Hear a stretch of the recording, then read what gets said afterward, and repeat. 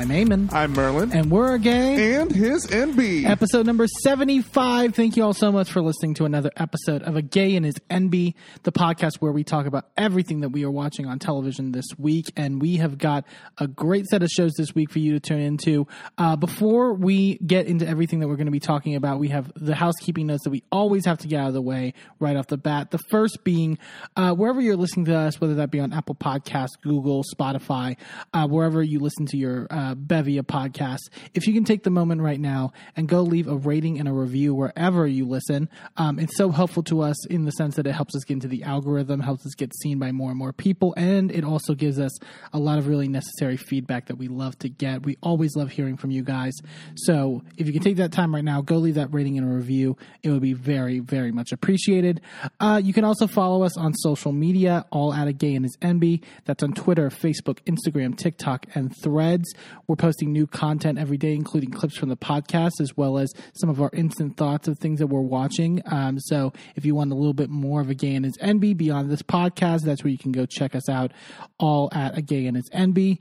You can also go get merchandise from us over at agayhisenby.threadless.com, where we have a variety of different designs you can get on t-shirts and mugs and stickers. We do have a new design that we just put up this week for our big Salt Lake City fans who loved the finale. If you love receipts, proof, timeline, screenshots, you can get a t-shirt with exactly just that over at agayhisenby.threadless.com.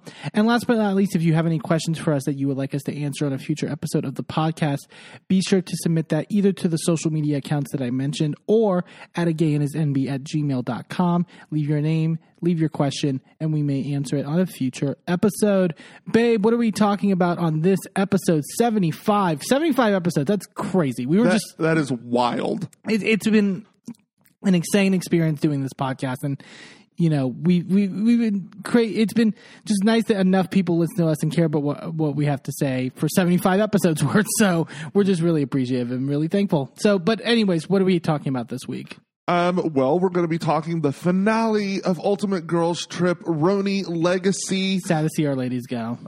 But you know, I really enjoyed this season. It was really good. It was good to see these ladies again. Most of them. I could have given or taken Kelly Ben Simone. But you know. We'll get to it. I liked Kelly this episode, but. This episode, sure. Yeah. Mm-hmm. And we're also going to be talking about Married to Medicine. It's been a while since we've gotten to talk about Married to Medicine. It's been off for several weeks. Yeah, we got in a good break. So, but yeah, it's great to see them back and it's a great lineup of stuff. Yes, but before we get to any of that, let's talk about Drag Race. We haven't started off an episode with Drag Race in a good while. And it has felt like a good. I mean, obviously with all the other friends, we watched like Canada and UK, like we mentioned. Can I also say a quick note offhand? The last time we talked about Canada's Drag Race, I said it was on the path to be like one of the worst seasons ever. Completely flipped, by the way. It's not one of the best. We'll maybe talk about that some later date. But we'll probably talk about it next week when the finale that's happens. right. Next week's the fucking finale. Jesus Christ. Yeah, it's going by quick. But no, so new U.S. season of Drag Race, season 16. Wow. I've missed U.S. Drag Race for a good bit. And this episode really, got me excited again, I would say, in many regards. Drag Race, I think we've talked about it before, that Drag Race is kind of at a point where it's like even the worst season is still good. Yeah, and they have been trying for a while, trying too hard to implement these weird twists that don't make sense and they just screw things up. Mm-hmm. But this whole Rita Queen twist this season, I love this. I mean, they literally just stole it from The Circle. But which, fine. I'm totally cool with. Like, graphics and all stole it from The Circle. Literally just changed it from a circle to a triangle. And it's the same thing. We'll get into it maybe later. The jury is out for me on what I think about this twist. Like, I think for this first episode, it worked fine because of how things sort of played out. But I think it'll get messy when we have all the queens there. Right. Yeah. So they did do another split premiere, which I think is the best way to go about it. I agree. You get a better sense of all the queens. Mm-hmm. No one really gets lost in the shuffle that much. So yeah, they're doing 7 this episode, and the next week we'll get the other 7. Let's go. I guess we'll just go through people as they came into the workroom and sort of our initial thoughts. The first to enter the workroom is Q from Kansas City, Missouri. Love her. Anytime I think it was Bob Drake. And yes, we're going to do the annoying Drag Race trope where we compare queens. It's just it's inevitable when you have 16 seasons of people and right. Drag becomes so like. Well, we have 16 of US, plus we have 4 of Canada, plus we have 4 of UK, I think. Yeah. So it's like of just the ones we're watching, there's a metric fuck ton of famous drag queens. Right. There's gonna be overlap. Sorry. Does that mean that these queens are not unique and don't bring something amazing that is just them to the table? Absolutely not. But there's only so many ways you can do your makeup, okay? Yeah. I mean, and when it's kind of a little, I mean, there's the drag face. Like, it's like, right. That was my worry. Popularized by Raven. Yeah. That was my worry going into this season. There were a lot of it takes me any new season, it takes me a second to get people's names and sort of link somebody's face to them and stuff like that. Like this one particularly, when I was looking at the promo shoots, I'm like, oh God, who is who and what? Right. But I think it'll just take some time. But that's also one of the benefits of having the split premiere is that we get more focused time on just these first 7 queens. Yeah. And I was going to mention though, Bob had said that she kind of looks like April Carry-On in a way, in drag. Okay. Especially I see that. Especially here on her entrance, she had the big green, and also she makes all of her looks herself apparently, which stunning. One is gonna I think endear you in a lot of ways in terms of judging, but also with the way the budget is on Drag Race nowadays, good for you to not have to pay a designer to do all this extra shit. Then we had Tsunami Muse come in. She is of the Candy Muse family. I think she's very pretty. I think she's gorgeous. I didn't get the biggest I think she faded a little bit this episode. Yes. In terms of compared to other personalities. Which really just doesn't bode well for when the cast doubles. Right. Yeah. It's kind of the thing where, well, not to spoil it, but Tsunami kind of gets a break in the sense that it's not an elimination this week and that, right. But I was like, okay, but you got to really sort of step it up. She has sort of, and it was kind of when she was listing her assets, I'm like, yeah, you are fierce, you have a great look, your walk is great, but it's But this entrance look I didn't think was super great. It just seemed like the shoulders were fabulous. Yeah. Loved that. The cape aspect was great. Right. Or the train thing, whatever. But I just felt like you could have done something with that middle piece, corset vest thing to make it stand out instead of just making it plain. It just didn't. It didn't go there. Yeah. It just was, and I think it was a little muted, I think, in many regards. She does seem catty and fun. I love her telling Q, hopefully there won't be any more TikTok queens this season. Right. Which it's good, getting a jab in there. I think she's going to be, she says she's the nicer version of Candy. She's not going to be the same, drama, bringer, which maybe, but also I feel that you could tend to then, that could lean to you then being more muted, like I mentioned. Right. Then we have a mandatory meeting from Los Angeles. Stunning name. I love the walk-in look. The walk-in look was fabulous. It's not bad. It's serviceable, I would say. Well, and the thing is that with a name like a mandatory meeting, you kind of have to do an office type of executive realness type thing. But, she's also slutty, so she made it slutty. Fine. Yeah. So it made sense, and I got, the walk-in look should give me a picture into who you are. Mm-hmm. And I felt like I got that here. So to me, that's a success. Yeah. The only thing was I was going to say, a lot of people were pointing out about bib. the breastplate and how it kind of bunched under the neck and that, which was and also this is the episode where she just gets dragged every 2 minutes. Someone in this cast is dragging her. Yeah. And it's okay. Like, I think whether you're consciously doing it or not, you're definitely positioning her to be like the sympathetic character on the show, because it's like, yeah, she's a little busted, but it's like, my God, you guys are more than willing to point it out any chance you can get. But see, I don't think she's that busted. The thing is that the runway look did not do her favors, because she's not familiar with doing the alien color skin type thing. Right. So it was splotchy. But her makeup on her entrance look was flawless. Yeah. Some people were pointing her eyes are like really close together, and sure. For some reason, and it gets brought up later. She actually has really great bone structure out of drag, and has I think if she just adjusted a few things, but I think again you can fix that on Drag Race, right? That's the one thing. It's like you can you can improve on your makeup skills throughout the process. You can't really get new clothes, new whatever. Because there's no way you're going to just go, okay, well, I'm going to scrap my entire wardrobe that I spent $10,000 on, and I'm just going to make stuff out of the wall of fabric. Right. That's not going to happen. Well, you don't have time for it. Yeah. You simply don't have time. You're doing 2 episodes a week? No, absolutely not. Yeah. No. Then we had Morphine Love Dion from Miami, who I feel like she's going to be the bitchy one of the season. Yes. From the early goings. I love the fact that she is just fully beat out of drag and oh yeah. And not just beat, but plumped and yeah. Well, and she's the one that's got the BBL. Right, she talks about having a BBL, but then she also talks about it being natural on the runway. I did like how she clarified in the judging later. It's like, I mean, it is my fat. It's just redistributed. Yeah. Work, bitch. And did Rue say that it's like it was in the witness protection program? That was a good line. But also, wasn't she the one that was like, yeah, I live with my parents and they don't know I do drag? Oh my, okay. How? Bitch, where? With that face? With that ass? Yeah. How? Yeah. How did you explain getting a BBL? Explain that to me. Sure. Maybe they know they're gay. Well, but fine. But not every gay guy goes out and gets a BBL. Sure. There's a reason. Why are we doing this? Yeah, that's fair.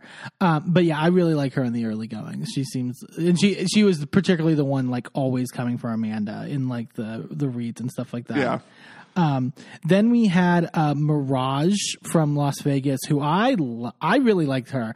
Work. There was something that I really just aesthetically latched on to. She is in the Anitra family in Las Vegas. I don't know their direct family connection. But I don't know. Do they have a name for their family? I don't remember. Okay. But you can honestly tell by the makeup and sort of. Well, and she mentions her in her song. But and I really like this entrance look. This sort of not scene kid but it was it was 90s mall brat stuck in a blender, and it was great. But also whore. I love... Yes. I realize the aesthetic I really love on Drag Race nowadays is whore. Yeah. It's it's yeah, I have too many bracelets and I'm that kitschy, sort of, like you said, 90s vibe, but also I'll suck your dick. That's the essence she's giving. It was very much giving me, the redhead off of Clueless. Yes. She was also the RA when Sabrina the Teenage Witch went to college. Sure. I cannot tell you the actress's name. I cannot tell you her name, but you know who she is. Yes. That's what it's giving me. With the Sailor Moon ball things on top of her head. Mm-hmm. Love it. Absolutely love it. And then the heel clacking and we'll get to it. That was so fucking good. Then we had Saphira Crystal, who I think is my favorite to win of the early goings, at least of this first set. She has so much charisma, and I didn't really get her sort of intro, walking into the workroom with the ooh, I didn't get it scary ghost sound effects in the background. But this look was fabulous. The giant blue feather, you can tell it's just extravagant. That's what she loves to do. Well, and it seems like we're gonna get from her the blue version of what. Oh God, what's her name? Oh, great. No, there's only 200 people. Okay, she was on with Brooklyn. She does the purple. Oh, Raja. Yeah, Raja. Because she makes all of her own stuff, and it's all that purple, right? Sure. She has a color scheme, and she sticks with it. Yeah. Saphira does the same thing, although I don't know that she makes all of her own stuff. Yeah. But she is sticking with that royal blue, that sapphire, gorgeous blue. And I'm here for it. Like, if she sticks with that color, and it's an exact color. It's not just any blue. It's that specific sapphire blue. Yeah. It's so good. And then finally we had Dawn from New York. I feel so pussy. You've been literally quoting it so much this last week. It's so good. It's really funny. I really like this sort of like almost like wood nymph, like, yes. You know, here's the thing. I think there's that trend now. Like, I think it was either Tsunami or somebody else, like, was like, she definitely feels that, like, sort of like, I'm goofy, I'm weird, sort of like, right. You know, archetype on this show. And that does tend to be an archetype nowadays. I was like, you can look at her and go like, oh, I see things of like Willow Pill. I see like a little like Crystal Method sort of like vibe. I do like that by the end you sort of get her aesthetic in terms of like, what her thought process is, and it's not just like I'm being weird just to be weird. Yeah. And that I think is an important sort of differential. Rue comes into the workroom also in a like dressed like a fucking conductor. Like, what is this Thomas the Train Engine realness bullshit? I just like for a first day, like that's for like a random day of the season when you've like given up or whatever, and you're just like, I'll just do this to be weird. But like, she makes a joke about running a train later, and it's like, girl, yeah, of course you have to. She introduces herself to everyone, obviously, and basically tells them, the prize is $200,000 this year, obviously, which like. I mean, I think that's fair. Like nowadays, with like how much gets put into like going on Drag Race. Hasn't it been 200 for a couple seasons now? It was. Oh, maybe it was last season. I mean, yeah, it was last season because Willow's season was the first. They made it 200,000, I believe. Okay. Yeah, so that makes sense. Then she basically says, we're going to start with your first photo shoot of the season. What was the choice with this photo shoot? I was so confused. I don't know why they like. I think you would go with the like. Oh, you were gonna at least, even if you're not gonna like dunk them in water or do something like possibly like dangerous. Like you're gonna like make them look stupid, right? You're gonna throw something in there, like shoot confetti or something. You just have to basically walk up to Rue's porch. They have like a ring camera and pose in front of a ring camera, which also is just like, I guess maybe the challenge is that a ring camera is never going to be an amazing photo for a photo shoot. Like, you know what I mean? Like, cause you've got the fucking fish lens. Like maybe that's what it is. I don't know. But like, yeah, I thought it was such a weird choice. We got like brief appearances from like Love Connie, like doing like bits or whatever. I mean, if Love Connie like tackled them on the lawn and they had to look cute while fighting Love Connie, fierce work. Like that could work. But like, this was just weird. Yeah. Like Love Connie was just there to be there. It definitely felt like more. And it was also more like, I guess the photo shoots are kind of always like this to a certain extent, but it's like it was more make Rue laugh, not serve an amazing photo shoot. Even though Saphira won in the end for serving the best photo, right? Like so much of it was about like the communication with Rue through the ring camera, right? Yeah, and that was kind of weird. Dawn, I did like Dawn. Dawn was really funny of in terms of the humor side of it. The part where she says like, I think animals should be able to vote, and Rue goes, who would they vote for? And she goes, not you. Oh, the fracking. Yeah, and they crack up a good bit. Yeah, and it was fun. It was just like I don't know. It just felt odd. Like I mentioned, Saphira ends up winning.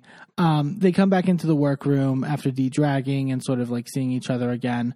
And Rue comes in to say the Maxi Challenge is basically, again, it's the talent show. They do the talent show every year at this point. It's, but they have to like. I like this as a first challenge. Yes. And it gives at least them something to like. You can be a good. I like it because you can be a good drag queen and not be good at Drag Race necessarily, because there's so many elements of Drag Race that you don't do as your normal life as a drag queen. So at least this is what you are good at. And so Right. you get to at least show that on the offset, even though most of them are like songs now. Right. Like at the very least, it's like, well, But at least they're original songs. yeah, Like they're not just something you hear off the radio. yeah, they're original songs. And it's like, if I go to a drag show, I would get to see this. And so you as a viewer can connect the two. And that's good. But they link it to MTV Spring Break. And they show footage of Rue in like the 90s, which I didn't even know she was on that show in like the 90s. Like That's supermodel of the world. I mean, but that is a big fucking deal to like go into especially an environment like Spring Break, which I'm sure there was there was probably some gay representation, but like MTV in the 90s? Yeah. And you're and like a college Spring Break, which I'm assuming has a lot of like frat boys and like that's a big fucking deal.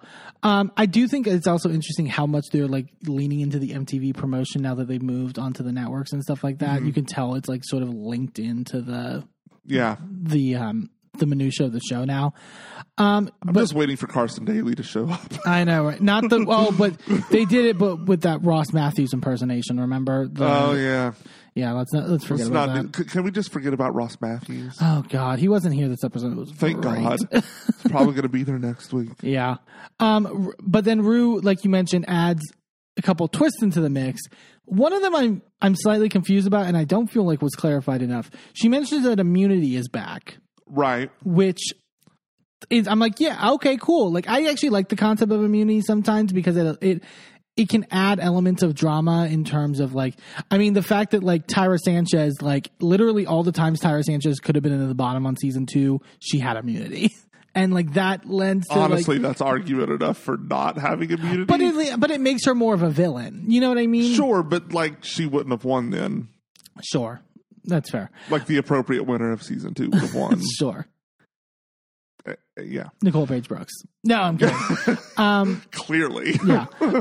No, but she doesn't, she says the winner of this wins immunity for a future challenge. Yeah, she kept saying she's not saying for the next challenge. Right. And that was odd to me because the idea that you could have people like banking their immunity is strange. I think the only reason that she said that was because those queens are not going to be in the next episode. That's what my hope is. Or are they just doing it maybe for these 2 episodes? Like if the 2 people that win the respective talent shows and the split premiere episodes, you get immunity for episode 3. Or episode 3, or, you know, if you were to bank it, like down the line, I don't mind the down the line thing if it's like 2 people have immunity, but if it's like, you can have up to like 6 or 7 people with immunity, and then one week they're all just like, nope, I'm not going home. Oh, see, what I would love for them to pull a fucking Survivor where Suri went home. Well, I want them to pull a Survivor where you can play this immunity idol for anyone. Oh, okay. So, spoiler alert: Saphira wins the maxi challenge and has a immunity somewhere in there. We don't really know how it works, but down the line she could go, Tsunami. Yeah. You're in the bottom 2. No, you're not. Right. You can't go home. Well, and also like with the added element of the second twist, which we'll get to, like how you manipulate that. You know what I mean? If you were to pass off the immunities, right? Right. You can manipulate how the placement is in a certain way to then fuck around and stuff. I think that's an interesting idea. Oh, right, because it's paired with the Rita bitch. Well, the Rita Queen. Close enough. Whatever. But so now basically, I don't know how I feel about it now that the more I think about it, because it is just another case of like, we don't want the responsibility as judges to like. Well, but the thing is that clearly it's still going to be manipulated by production. Because they can say whatever the fuck they want. Because they don't show everybody's rankings, number 1. Yeah. And number 2, they don't they don't show us in video, but they also don't have like a tally mark on screen. There's no way to track exactly how many people voted this person number 1, exactly how many people voted this, you know what I mean? So like, yeah, it's gonna be a little murky. wibbly wobbly timey wimey for you Doctor Who fans out there. Yeah, I just think like it's hard to like judge how this is actually, like you said, when we get more people in the mix. Jesus Christ! And you have to rank 14. You have to rank 14 people like in a. Like that's also going to create a lot of variance, I think, in certain regards. Oh well, yeah, and the fact that some people in this episode were like, "Well, we're using emotion more than like the actual like judging at points." Like, I don't know what the fuck can happen with this. Like at the end of the day, yeah. Yeah. So, but they're getting ready in the workroom for their talent shows and stuff like that, getting their makeup done. This is where Morphe mentions about sort of, like you mentioned, her parents not knowing that she does drag or that she's even on the show, basically. And it's like... Well, didn't she talk about how, like, she's pretty sure that they knew, but nobody would acknowledge it? Yeah. Again... Like, how did they not know? Like we said before. Like... Yeah, so it's a little like Tragedy Mirror-esque sort of vibe. And then the guest judge for the week, Charlize Theron, walks into the room.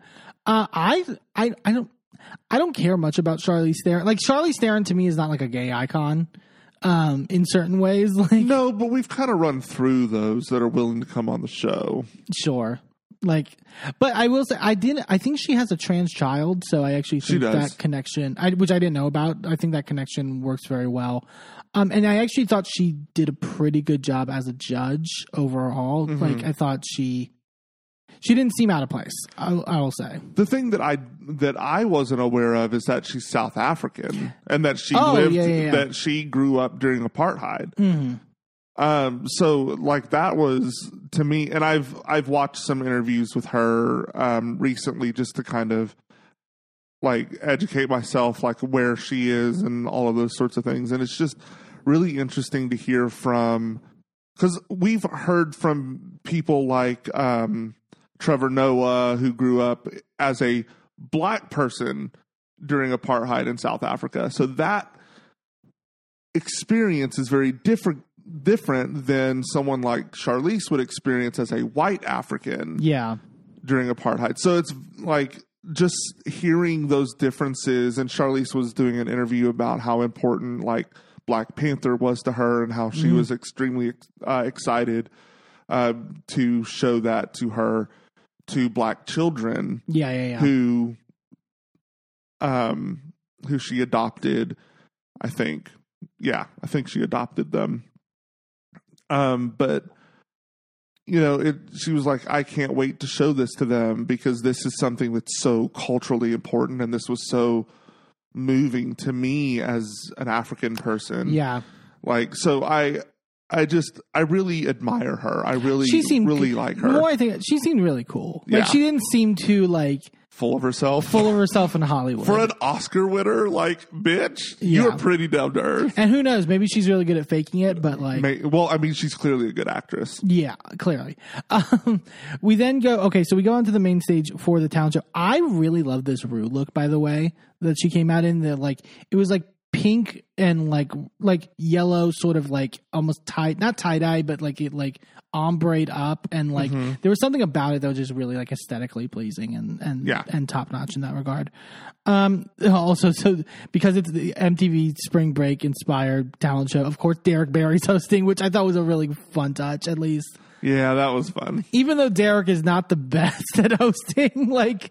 No, but it was scripted hosting, so it was fine. Sure. But it's like, you know, I mean, my confusion, like sort of like figuring out everybody's names, like you could tell with her, she was sort of like reading the card. It felt like she was reading the cards for the first time. Well, but also this was clearly filmed like the day before when she was not there. Probably. So we start the talent show. The first up was Morphine Love Dion, who did a lip sync and also like flamenco style. She talks about like her Latin culture, like being into everything that she does. I thought this was really good for the most part. I didn't and I felt it so weird. Like she emphasized a lot about being like the body queen and sort of like, you know, her body being her aesthetic. She takes off like the dress and it's like sort of like sexy reveal, which the reveal started good, but it was one of the ones where it's like it's a full bodysuit, but it's made to look like it's like a jangly bra and like a thong, but it's clearly a bodysuit. Yeah, it's clearly like mostly nude mesh. And I was like, why not just show your body? I don't know, like that. And it was it's like when she turned, it looked fine from the front, and then she turned, and like you see the zipper. Yeah, and it was like that kind of took me out a little bit. Yeah, but overall, clearly very talented. Yeah. At the end of the day, then we had a mandatory meeting, and she did a lip sync to her song about finding her kitty or whatever. That was great. I thought the comedy in it was really fun and like placed really well. She was, I will say, a little frantic. Like, I think a little, but I think that was the song. I think that's her drag style. Like, it was definitely like the type of queen that slightly coked out, Yeah, just a lot of energy and a lot of movement and a lot of like, it wasn't. Here's the thing: I don't think anyone did bad this talent show. At the end of the day, I think if you were going to pick a bottom two, I would probably put Amanda in it. We will get to the runway look later, where I think that kind of cinches it. But yeah, I would have made it Tsunami and Amanda. Yeah, that makes sense to me. Dawn had another original lip sync song, which I thought was fun. When she built, like, also her just getting thrown onto the stage like dead and being dragged. I love how she then comes out of that, whatever that is that she's in, and basically just looks like a prolapsed anus. Like, it's like, what the fuck are you wearing? But also it was like giant rabbit ears with like with a jangly like leopard, like she was like some kind of like belly dancer or something underneath. And then like it was a lot. And then the one large hand and she did the whole thing where it's like the arms stretch out or whatever. And I thought it was cute. Like, I thought it was really funny. Like, yeah, it was surreal. Yeah. It was something. We then, I thought the best of the night in terms of the actual performance No, I'm wrong. Strike what I just said. Sorry. She was really great though. Was Q. I don't know. That might be the best one. You think Q was the best?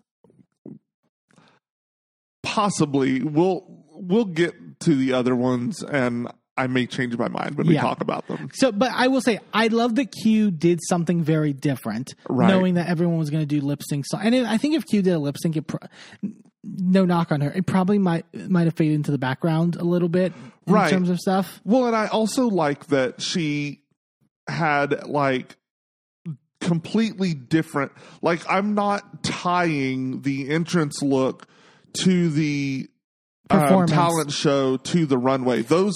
Those are clearly, she's showcasing different things she can do. Right? She's not staying in a lane. And she's like, I can do anything. And she said in her confessional, like, I do, like, fashion is a big part of my drag, but also comedy is always in there. And so let me lean into that element of it by doing this like fake puppet show where I don't know how those are done typically, but it's clearly like mimicking like she's like this big head on this like tiny body doing like ballet and stuff like that. I thought it was really funny, and her faces were like, she sold in the face really well. It wasn't just like the simple gag of like, oh, this is weird, right? Like, she really sold the performance of it, which I appreciated. I definitely think this was of the top three, and I'm debating as to which I like the most. Well, it wasn't a puppet, really. The legs. Well, it's that puppet show. Sure, but the legs were just her hands. Right. And then the arms were just flopping. Yeah. Which was hilarious. Uh-huh. I just, I was laughing through the whole thing. And you're right. The facial expressions the whole time. And the hair, the little like sort of like Shirley Temple. Uh-huh. Like, it was cute. This is the one I was kind of like, oh, this might be my favorite performance only because I've watched it like over and over again, is Mirage. I love this performance so much on like rewatch. The heel clacks are just so fucking good. The heel clacks are like amazing. Like the handspring one into the heel clack was great, and I love that she's like made that her thing. The song is underratedly a bop. It's really fucking good. It's really good. It's and I love her sort of like playfulness in the song and like being like I'm a bitch and I'm gonna be bitchy and like it's an underrated earworm, and it's really fucking good. And she has that just sort of like sexy stage presence that I think we got with Anitra too. Yes. Like, I think it rivaled Anitra's performance on her talent show. I think Anitra's is better. I think Anitra's song was better. Yes. You can't beat Walk That Fucking Duck. Sure. I think it. I was gonna say the difficulty in Nitra's is a little better because she was doing like the kung fu kicks with the boards and stuff like that. Like there's added elements to that, but in terms of like, I would pay money for that Mirage performance any fucking day. Like it was so fucking good. Yeah. And then we had Tsunami Muse was next. Yeah, it's just kind of like after that Mirage performance, it was like, oh, I don't think it needed to, like, even if it was first. Yeah. Look, like they said in the judging, she started out strong, but then she didn't move any. She literally just walked up and down the runway. Right. That's all she did. It's like, this screeched to a halt. What's happening? She kept saying, I'm known for my walk. And I think it's a good walk, don't get me wrong, but it's not like a walk that's going to like sell a talent show. Like a walk that sells a talent show is something a little more dramatic, a little more like there's some eccentricity into the walk, like which some models do as well. Like there's sort of like a like kind of like, you know how like Vivacious. Yes, I was like, just thinking about Vivacious like walk. Like that's what I want. If you're going to be like a walk your talent show, that's how you do it. Right. As opposed to this, which is like, it's a solid model walk, but that's not enough to build a performance off of. Right. I needed more. I needed pounding pussy. I needed flips. I needed something, you know, like I just, that to me, especially if you're going to say you're a muse. Right. Like, I need you to elevate that to the level of something Candy would give us. Yeah, there's an energy to Candy's performance that I need to see as well. And then finally we had Saphira Crystal. Oh my God. With this opera performance where I will say it was good, like, because, I mean, like, Monet did opera on All Stars, right? Right. But I love the added element of the comedy of it with having the clearly wrong words on the screen. Why did you point to me when you said that? You know why. Yeah. She's fucking great, and like into the split, and it was just like, yeah, everything was great about it. And for those of you who don't know how technically difficult that is, holy fuck. Yeah. My jaw was on the ground when she hit that, because you have to maintain. There's so much core strength that goes into operatic singing. Right. And to be able to maintain that without a wobble, it did not waver. Mm-hmm. It's difficult enough to do it while you're sitting, but to actively slide into the splits, that was breathtaking. Yeah. Fantastic stuff. Yeah. The category for the runway is reveal yourself. So basically some form of reveal in the look. Going through a Morphine Love Dion, I thought was a good look to tell. I like the thought process behind it, like me in this like sexy towel look, and then it reveals into this bathing suit. It was very Larsa Pippen. She does give Larsa vibes, yeah. It just was like it. I was trying so hard to divorce her from Larsa Pippen because I'm not a fan of Larsa. No, Morphine has way more personality. Yes, clearly. But just about as much plastic work. But I was just like, this is such a Larsa look. Yeah. Like, this is such a thing, which is fine because Larsa is gorgeous, right? She never misses on the look department. But it was just like, this is difficult to like separate from that. That's fair. Then we had Dawn with this Yeti with like the glittery bleed. I love the intro of the look. I don't know if I love the end. I loved both looks. I didn't hate it, but like it was like I felt something. I didn't see the thought process in the final look as opposed to like the entrance. I liked it because it gave a look that was clearly still in that realm of like wintry weirdness, right? Right. But like it was broken up. It took the idea of Yeti, right, and made it something that was a fashion moment. Yeah. Like it revealed from just the inspiration to this is the evolved, elevated look. And, you know, I love breaking up like giant swaths of one color with another color. So like the black, like the bone, not boning, but like the sort of the structured bits that were black going over the flowy white fur was just, to me, like a really smart use of fashion. Yeah. Like I really loved it. I thought it was one of the best looks. Yeah, I can see that. Okay, so can we talk about Amanda Tory meetings? First, the fact that she starts off and loses the wig in the intro, and then they have to fucking restart. I am shocked they did not give her shit for that. I am so glad that they left that in because that was so funny. Sure, but the fact that the judges didn't even mention it later, that's kind of fascinating. But it starts as this like, well, it's clearly like posing as an actual like sort of like 80s housewife, like because it's a full like one of those like club kid masks like over the top. But clearly it was supposed to be like a shitty like dolly type thing, shitty like fake thing, and then it reveals into this alien, which yeah. Here's the thing: one, the makeup wasn't great in just from the front facing because it's a pearl purple face and she apparently had never done that before. But also I hate feeling like oh my god, what's his name that was the fucking judge on Canada's Drag Race that first season who everyone hated?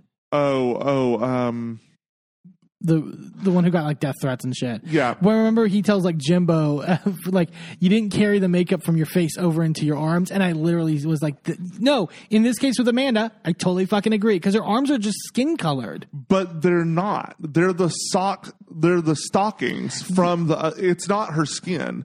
That is. Yeah, but like that's specifically like supposed to look like the alien is still wearing the skin sleeves and the skin. It's. I didn't get that. Well, yeah, because she's clearly got like on the both parts. It's like garters holding those up, right? So it was supposed to be skin stretched onto her arms and legs. Yeah, I got it. I understood what she was doing. Sure, but like it was not the best, and like a little. And it was weirdly like it cut off at the leg weird. Like it was like one of those like it was almost like a short that was like too like I did not love this.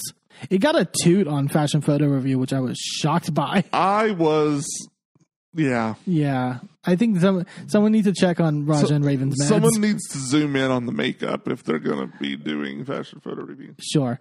Tsunami Muse, I thought looked very beautiful. I did love Rue saying that she looked exactly like Nichelle Nichols. Like I thought that was such an accurate like pull. Yeah. I loved the first part of the look with the like. Yes, the trench was so fierce. Yeah, and then it kept getting less. It kept getting more underwhelming. Yeah, it was just like fine, you know. And then it went from yes to okay to basically. Q won for the runway without a doubt, and the fact again that she made this is like so amazing. This black peacocky, almost like insect like monarch butterfly kind of vibe. And then when she reveals the cape and it's all the colors underneath against the black, and the entire thing is stone to the god. She went blind. She was walking down that runway blind after stoning that. There's no way. That whole inner lining had to take fucking forever, like in terms of like, and clearly her entire budget. How did she fucking like? It's crazy. Like everything else, she's going to walk out in as a napkin because all her budget went into that look. Yeah, exactly. I liked Mirage's as well. This like the orange and blue contrast was a cool color with this like Vegas showgirly. I did not like the what did Michelle call it? Pretty burrito thing that she had on. I was like, what is this? Well, the reveal was more like she takes that and makes it into like a skirt with like her titties out. But also I love her what are they called? The tassels. The tassels were like coming up as she was walking. She's like, oh God, keeping them in. I thought it was really cute and definitely gave the Vegas vibe. Yeah. Getting that aesthetic from her. And then we had Sophia Cristal. again, and kind of like Tsunamis started well, and then it was like I did not like the second part. Yeah, well, here's the thing. I think it would have been fine if she had the right size breastplate. Oh my God, these boobs! The fact that what was it, Fisher Price? That was Michelle. Michelle said Fisher Price, first boobs. Baby's first boobs. That was the last time in like 5 years that Michelle's like actively made me laugh. But the thing is if I remember correctly, I think I mentioned that. Who was it that I really liked last season that did that really great sleeping bag look? Sleeping bag look. The one that they hated, but it had like a. Not sleeping bag, but wasn't it made out of a sleeping bag? Maybe, but you're talking about Selena's titties. Yes. Didn't she have a small breastplate? I don't think she had any breastplate in that one.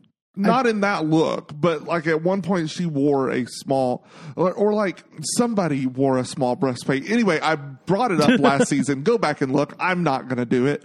But yes, there was. It's very much your titties have to match your chest. I'm sorry, they have to. Yeah, you can't. No. No. Yeah. I also, a lot of people were really annoyed with Michelle's critique. I thought the critiques were good pretty much across the board, but Michelle's critique of Mirage, basically saying that she didn't say people read it as she was saying her performance was sloppy, which it would not be an accurate critique, but that she said, I feel like she said it as like, I can see you can have a tendency to lean sloppy in the future. What she was basically saying was, I don't think you choreographed that. I think you came out here and just danced. Sure. Because if you were to do that same routine again, you would do different choreo. This was not planned choreo. Okay. That was what her but it was like, this wasn't prepared. You just came out here and danced. And it's like, I can kind of understand that critique, but I don't necessarily agree with you. But I would argue that would be the same thing for Tsunami, and Tsunami's was a case of it clearly not working, and Mirage's was a case of it absolutely working. Like, sure, I think she was just calling it out because it's like, hey, by the way, this was good, but like, be careful doing that sort of thing in the future because it could become a problem. Sure. Yeah. I think that's the vein that she was going in with that critique. Well, and I wasn't sure because I was just confused by it, but I was also thinking it was like your vibe of your drag seems a little messy. I think Mirage's drag, part of Mirage's drag is messy, but it's like a controlled mess, if that makes sense. Like, it's like not like everything's in a perfect place, but everything is there for a reason, if that makes sense. Yes. Like, and I think like that might be a misinterpretation of like her aesthetic versus what she actually is able to provide, if that makes sense. Yes. Yeah. So they go back. They basically say you can take our critiques under advisement when you choose your list or whatever, but like it's up to you essentially. And so everyone votes on their stuff in the rip-off circle segment. And then Rue reveals that nobody's going home this week and that it's going to be a top two to decide the winner. And which to me, I think, when you're doing a lip sync, that's really fucking shitty because the bottom two prepared this lip sync. Like you should have told the people before they went back to Untucked, hey, nobody's going home. I don't think they told them. The top two are going to be lip syncing, so prepare for that. I don't think they told them nobody's going home, but I definitely think they told them you all should prepare for the lip sync. And I think maybe that, like with this whole Rada Queen thing, like you could literally do amazing and go home and be in the bottom. Yeah. So like that's the reason I don't like. I think there should be some sort of protection if you're in the top three. Yeah. It's like, oh, you can only rank this person above You can only rate this person 50 or above, you know? Yeah. I mean, that probably complicates it more, but you know. It's more fair. But the top two are Q and Saphira Crystal.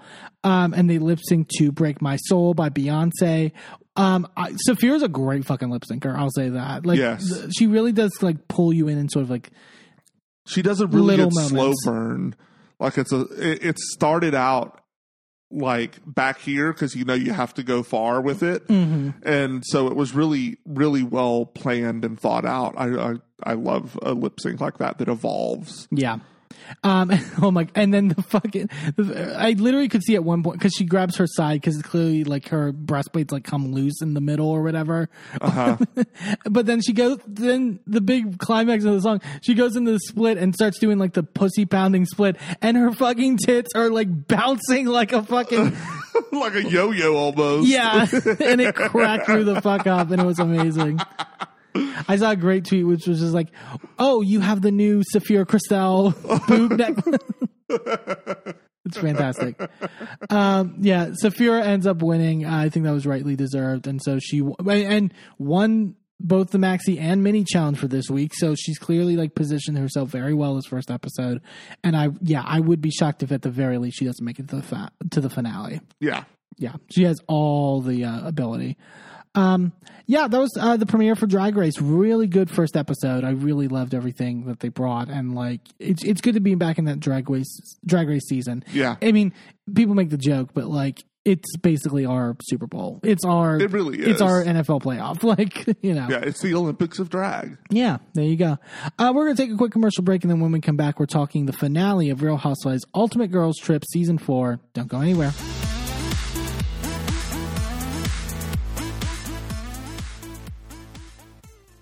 Well, hello, friends. I'm your pal in the mainstream media. And I'm the Riz. And, Riz, it takes years of strenuous, dedicated training before you're worthy to step inside a professional wrestling ring. But it takes even more time to develop complex, highly astute opinions about professional wrestling. Am I right? That is correct. And you know where we can find that? Yes. On the Wrestling Mayhem. That's right.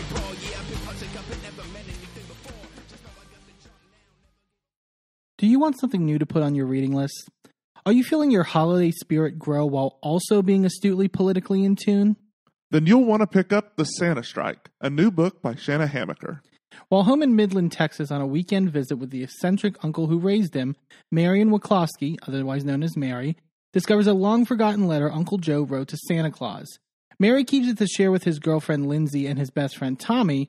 At first, they consider the letter to be nothing more than a silly lark. What kind of grown man would write a letter to Santa? But soon, Mary and Lindsay find themselves caught in a much larger mystery concerning many, many more letters to Santa, all surrounding the crisis of gun violence in America. You can order The Santa Strike now on Amazon, available both on Kindle and in paperback. Sidekick Media Services. We are your sidekick in business for social media, video production, and more. Find out more at sidekickmediaservices.com.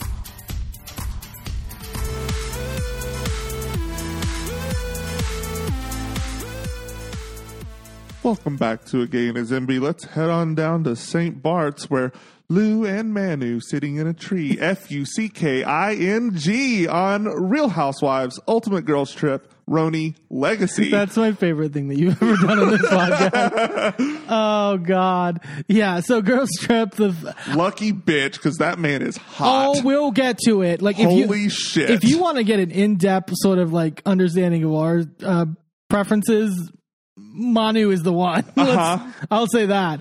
I mean, if you've listened to us for like 74 past episodes, you'd also probably get that, but it's fine. Yeah, so the finale for Girls Trip Roni Legacy, I said it last, I thought that we had another episode coming, but I guess this is the finale. I guess they did a shorter version. I don't know. Guess. It's usually 7. I saw some people being like, this wasn't my favorite episode or favorite season of Girls Trip. I saw some people saying that like it starts great and then like teeters off towards the end. I don't know if I necessarily agree. I really like this season. It depends on what you're looking for. For me, I was really glad that the cast really came together and melded towards the end. Yeah. That they really kind of got that good mesh that they really were missing at the beginning. And like I don't know. I feel like if you were to bring these 6 back together again, they would just have a really good chill season, right? You know, and I think also like I mean, some people say they like season 1 or 2 the best, but I think that's a little. There's maybe I think a little more narrative in those seasons, and I think this there were narrative in parts, but I liked that it was just kind of fun. And Yeah. it was like, and to me, that was the thing with like classic Roni. I don't remember a lot of the storyline, like the like long-standing storylines in some of these seasons of Roni. There's some stuff like Luann and Tom, but like for the most part, it's really, I feel like you can like pick any episode of Roni in like its heyday and watch it on its own, and it's hilarious. And you don't have to like, you know, always have like the full understanding of things. Like I feel like that was always the appeal of the show. Yeah. You know, and I think that's again, I think it's different taste. Yeah. For different people. They start the episode and they're all by the beach. Ramona's looking out. She goes, "Where's Lou?" She's looking for guys. It's like swimming with sharks. And then, and literally it is, they film it like it's Jaws with Luann swimming up, and she's retelling the story to them afterwards about how she was swimming up towards this like guy that she thought was like really hot in like in the water, and like she was like, I'm trying to scope out like if is like he married, is whatever, and then his fucking wife then comes up with 2 popsicles, like one for each of them, and then he gives his popsicle to Luann, which like. That's weird. Divorce. Like, excuse me, sir. Dorinda's like, did you say no, sir? I want your popsicle. Jesus Christ. So, and then Sonia telling Lou, I want a guy that when I'm in the same room as Lou, they stay focused on me. And then if I'm the only woman in the room and you're the only woman in the room, I'm going to jump your bones. And then she goes, scissor sisters, and then starts to like grind on Lou. Sonia, Sonia's always had this like sort of like, I mean, they say it's a friendship, but like didn't she try to like make out with Luann like on one of the cast trips? Like that doesn't surprise me. And like, also this week in terms, we'll get to in our next episode that's going to be out tomorrow. This apparently it's just a lot of scissoring. Yeah, a lot of scissoring content on Bravo. Good for them. So they get back to the villa. Again, this recurring thing like with last week too of Kelly, I guess, speaking this like fucking Teletubby voice. She goes, Martine! And he goes, Kelly! Like, oh God. He's going over the itinerary for everything that's happening in their last day. They're ending it with like this big disco party. And he says, Manu will be at, like, cause Manu, who's I guess he's the chef, right? He's the sous chef, I think. Yeah. He's talking with them or whatever. Kelly's like, what's on the menu for tonight? And Martine goes, Manu is on the menu. And it's like, oh, if we only knew. And she took that literally. Yeah, it's a great bit of foreshadowing. The weird like offhanded moment, but I love Ramona is in the bed with Sonia and she goes, why is it when I shut my eyes I feel dizzy? And she like wakes up like all bug-eyed and sort of like, oh, we got the return of Ramona eyes. Yeah. But also get that checked out. Like you I shut my eyes and feel dizzy. I mean, have you drank yet today? Like, is that? Martine's talking to Dorinda and he's like, have you invited friends for the party? Dorinda goes, I mean, the girl's dead. Like, I'm good at a lot of things, but I'm not good at that, like inviting men. And then she goes, maybe I'll just get myself a gigolo. And like Martin then grabs Manu being like, this is our gigolo of the house.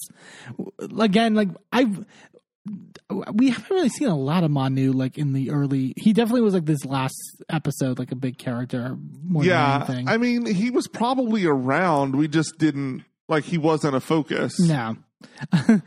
Dorinda goes, "You're a gigolo," and Manu goes, "We're very expensive." And she goes, "I mean, I got to test the goods out first." Like.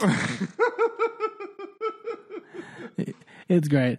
Oh my God. So, and then this is also the episode where Ramona just goes into full, maybe it was like she was really playing on her best behavior for most of this trip and then just really, I guess, saved it up until like the final day. Cause she's like, I need to find my silver shoes. Where are my shoes, Sonia? And Sonia's like, let's just keep packing and like, we'll eventually find them. She's like, no, I need my shoes. Like, and then it takes Sonia like opening another end of like the closet and there's like fucking 12 shoes that Ramona, she's like, look at all the shoes I would have left. Like, oh my God. So he's like, you're an idiot. She goes, I'm not an idiot. I'm just. They're both idiots. Really? At the end of the day. They share one brain cell and they both left it in New York. Yeah. They all head into the Sprinter vans to go out for the day. There's all this discussion about like finding hot guys to like bring to the party because they don't want a redux of like Kristen's neon night where Kristen didn't bring anybody. And so Ramona's like, I'm going to call my friend Pascal, and like is calling like, you know, to like get. She's like, can you just, there's all this discussion about like just bringing men. Like you have men that you can bring. Where is Pascal finding these men? Does he have an escort service? See, that's what I was thinking. Yeah. It's like you just know someone who can get you men. Also, you're hiring a house full of escorts for the night? I don't know if they're actually That's escorts. expensive. Well, and also some of them were like, I forgot one of them later was like, oh, Kelly, like I waited on you at like one of the restaurants, like on the trip or whatever. So it's like, there's some like random people in here, but it's like the whole idea that you're like, again, calling somebody to like get men is just like, what's the service? But also like St. Bart's is very expensive to go to. So really only rich people go there, and except for the locals, right? So like, the locals know when there's going to be a rich person party, and they know the phone tree. Sure. So they just call everybody, all the locals, and they all go to the rich people party. Well, and also later, like there's a woman at the party, Carol, who owned the club or whatever that Luann met the pirate at, basically back in the day. Right. And so like, but again, it's like, and she was saying in the sense of like, oh, Carol knows is another one who can like get us men, and it's like, is that what happens in like these clubs? Are they Who like? knows? It's confusing. I do not know the life of the rich and famous. Yeah. Pascal's like, I mean, how old do you want the guys to be? I can get like 28, like 30 years old. And Sonia's like, bring them all. Like, it's like, geez, also 28-year-olds. Like, I'm sorry. Like, Ramona's like she's 60. Like, come on. I don't know. They arrive to the beach, and they're doing this water relaxation therapy called Atma Janzu, which I had never heard about, but apparently is a thing. I will say this. I kind of want to do this the way that they were talking about it later. That it's Not Kelly's version. Hello. Well, I mean, right day, right time. Well, it depends. Is Mono doing it? Yeah, exactly. I could believe it works. Like, it's one of those things where it's like, oh, I can actually see like that makes sense. But Sonia's not into it. She goes, I'd love to be spiritual. I'd like to raise my vibration, but not in St. Bart's on a girls trip. I mean, we're here to get some other kind of action. Like, she's just so focused on like, and I find it, we'll get to it. Like, Sonia's inability to lean in on this element was fascinating to me in terms of like the stuff we were talking about last week about Sonia's the sad parts of Sonia. Yeah. But like, so Luann and Dorinda do it first, and like, it's like Dorinda's like flat on her back, but also Luann is like, I guess it's one of the moves, but it's like she's like splayed with like one of her like, it's like a very dancer pose. It looked like, you know, those videos where they like pick a sloth up and they're like majestically gliding through the air like a fucking ballerina.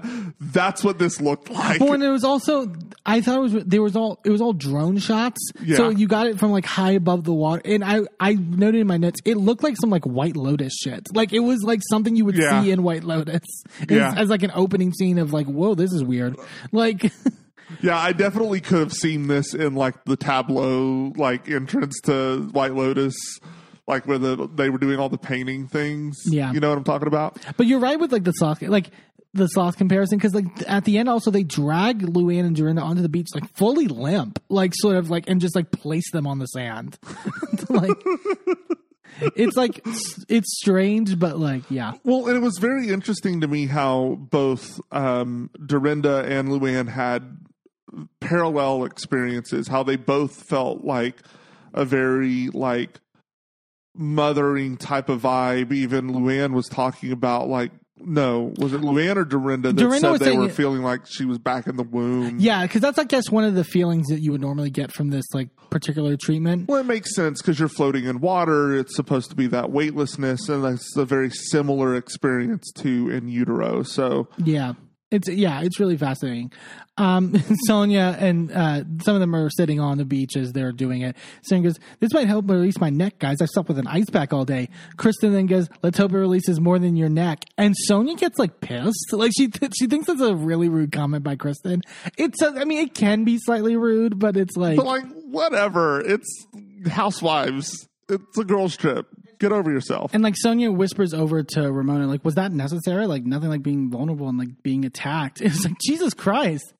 Like, well, she wasn't attacking anything. She was making a funny sex joke. Like, I didn't even read it as necessarily a sex joke. I can understand how it could be read as like, oh yeah, you got to get like your.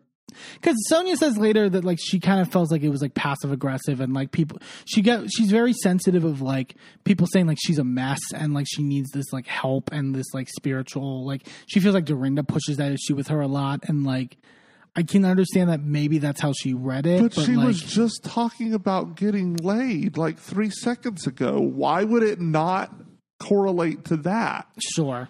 Yeah, I mean, I unless you're super sensitive about it, and that's my thing. It's like I think Sonia has a bit of a downward spiral this episode, and like this episode, yeah. Well, really, like it was jarring to me this episode how like intense it was, and like I think it's because of what we were seeing last episode, like sort of like her recognizing it and trying to like mask it in certain ways.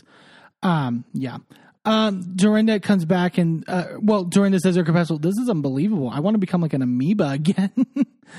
An amoeba? It's like, that's not how it's like, I get people are confused, but it's like, that's not how like, it's called a fetus. Like, I mean, yes, but I think she was like talking about de-evolving back into being like humanity de-evolving back into like bacteria. Oh, okay. Oh, I guess going that far. Yeah. Sure. I guess it does a lot to you, this therapy. So maybe I don't want to do this therapy. Yeah.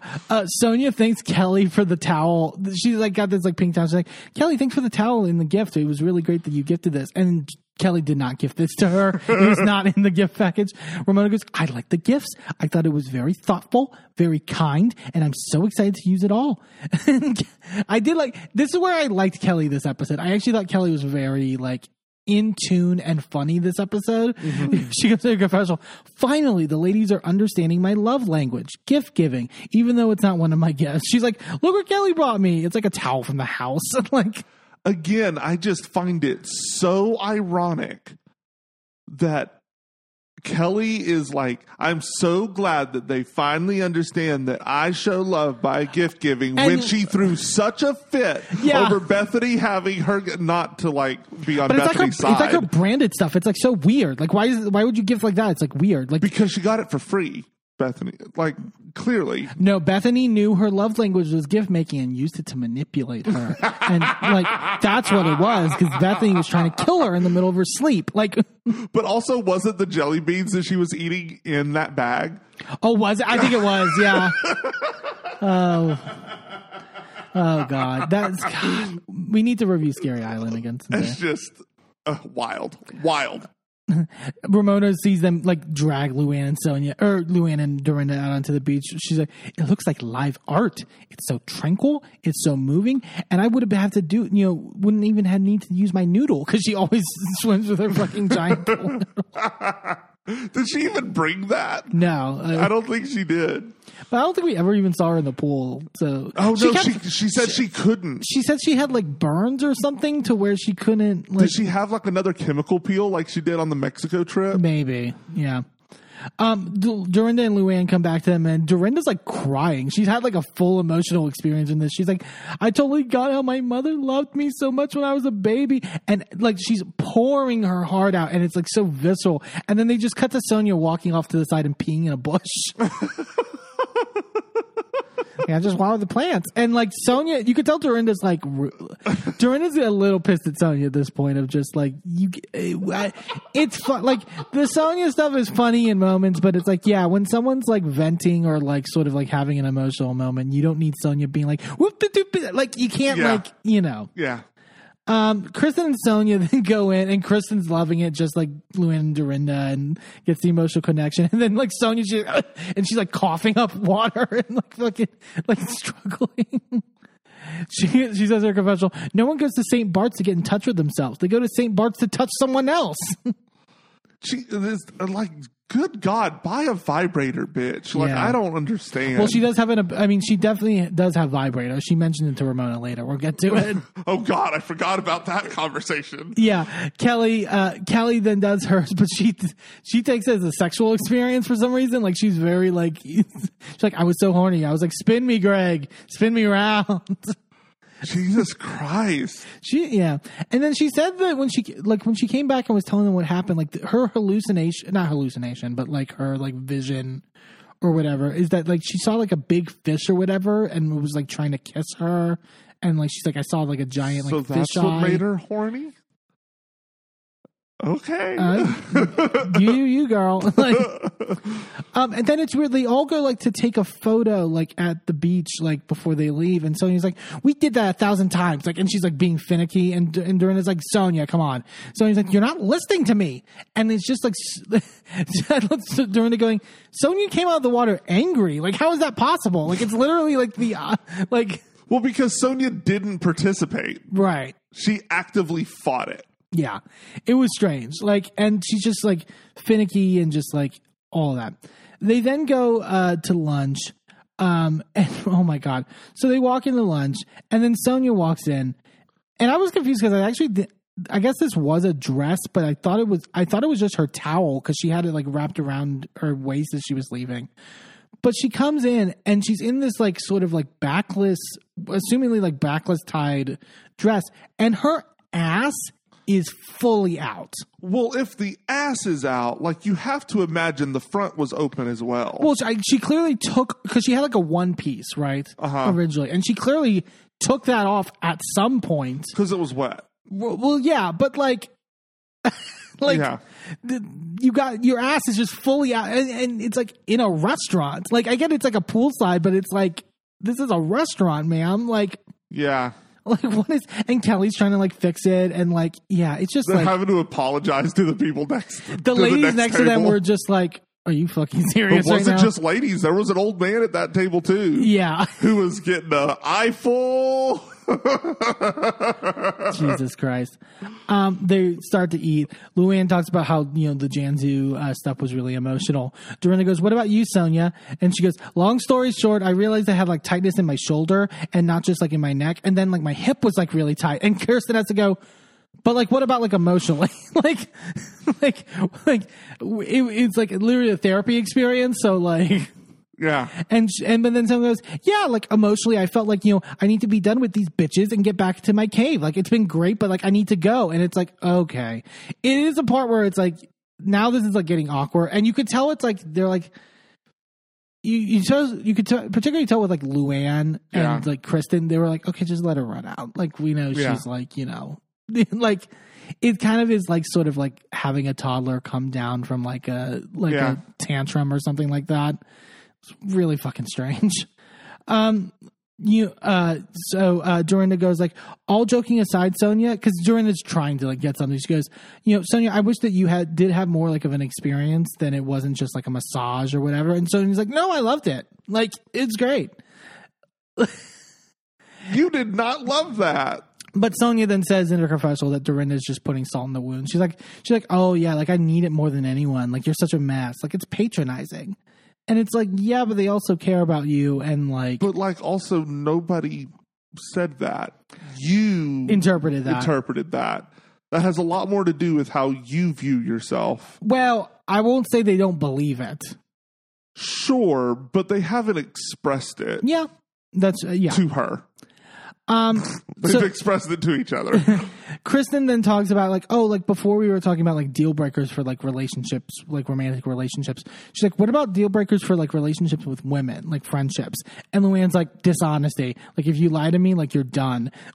And they're kind of going on about it. Dorinda then asks Kristen, and then Kristen starts to tell this story about like, when I had gotten the show originally, I had this like long-term best friend who just like could not be happy for me once we got it. Like, everything like changed. And she's like telling this story, and Sonia then starts interrupting and goes, "We didn't answer. She already answered hers." And it's like, no, calm down. Like, it's like, let Kristen have her moment. Like, sorry. Like, Kristen hasn't done anything this episode. Like, yeah, she's definitely on a downward spiral, that Sonia. Kristen ends up finishing, and then Sonia goes, "What was the question, Ramona?" Which Ramona didn't even say anything. Like, and then she's like, "You're done," to Kristen. To like, and she's like, "You changed the subject," and Luann has to go, she's actually on topic. Like, she's actually. And then Luann literally turns to Kristen and goes, "Just let her have it. Just be done. It's fine." Durin has to be like, "Sonia, you went on last night for like 35 minutes and we all sat there and we listened." Like, literally gave this like her autobiography of like meeting her husband. And it's just like, oh God. I don't know what I don't want to prescribe anything. It almost feels chemical how Sonia's acting, only because it is like, it's unlike any of her other craziness. You know what I mean? Like, it's like so distinctly different. I think that she really did.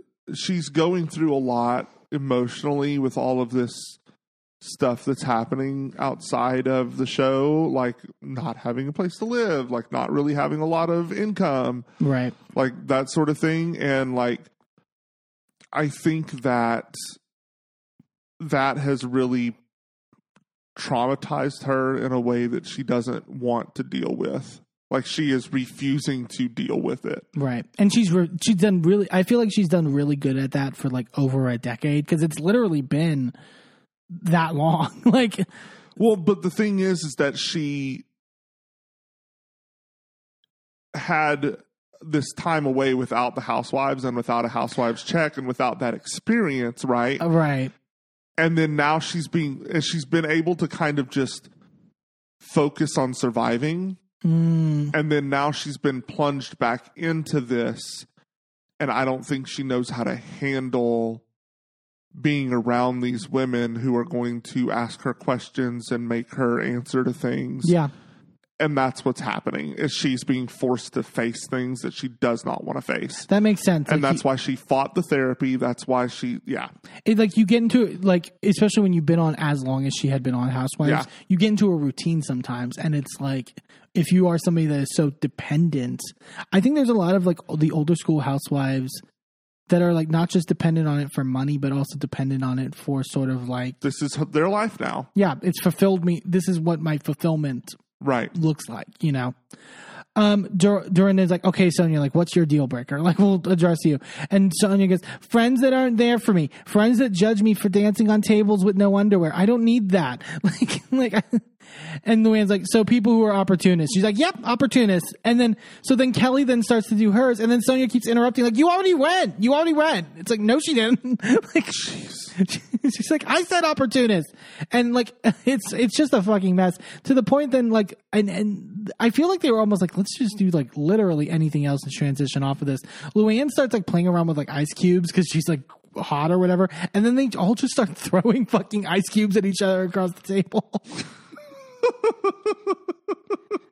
Oh my God. Yeah, it's something.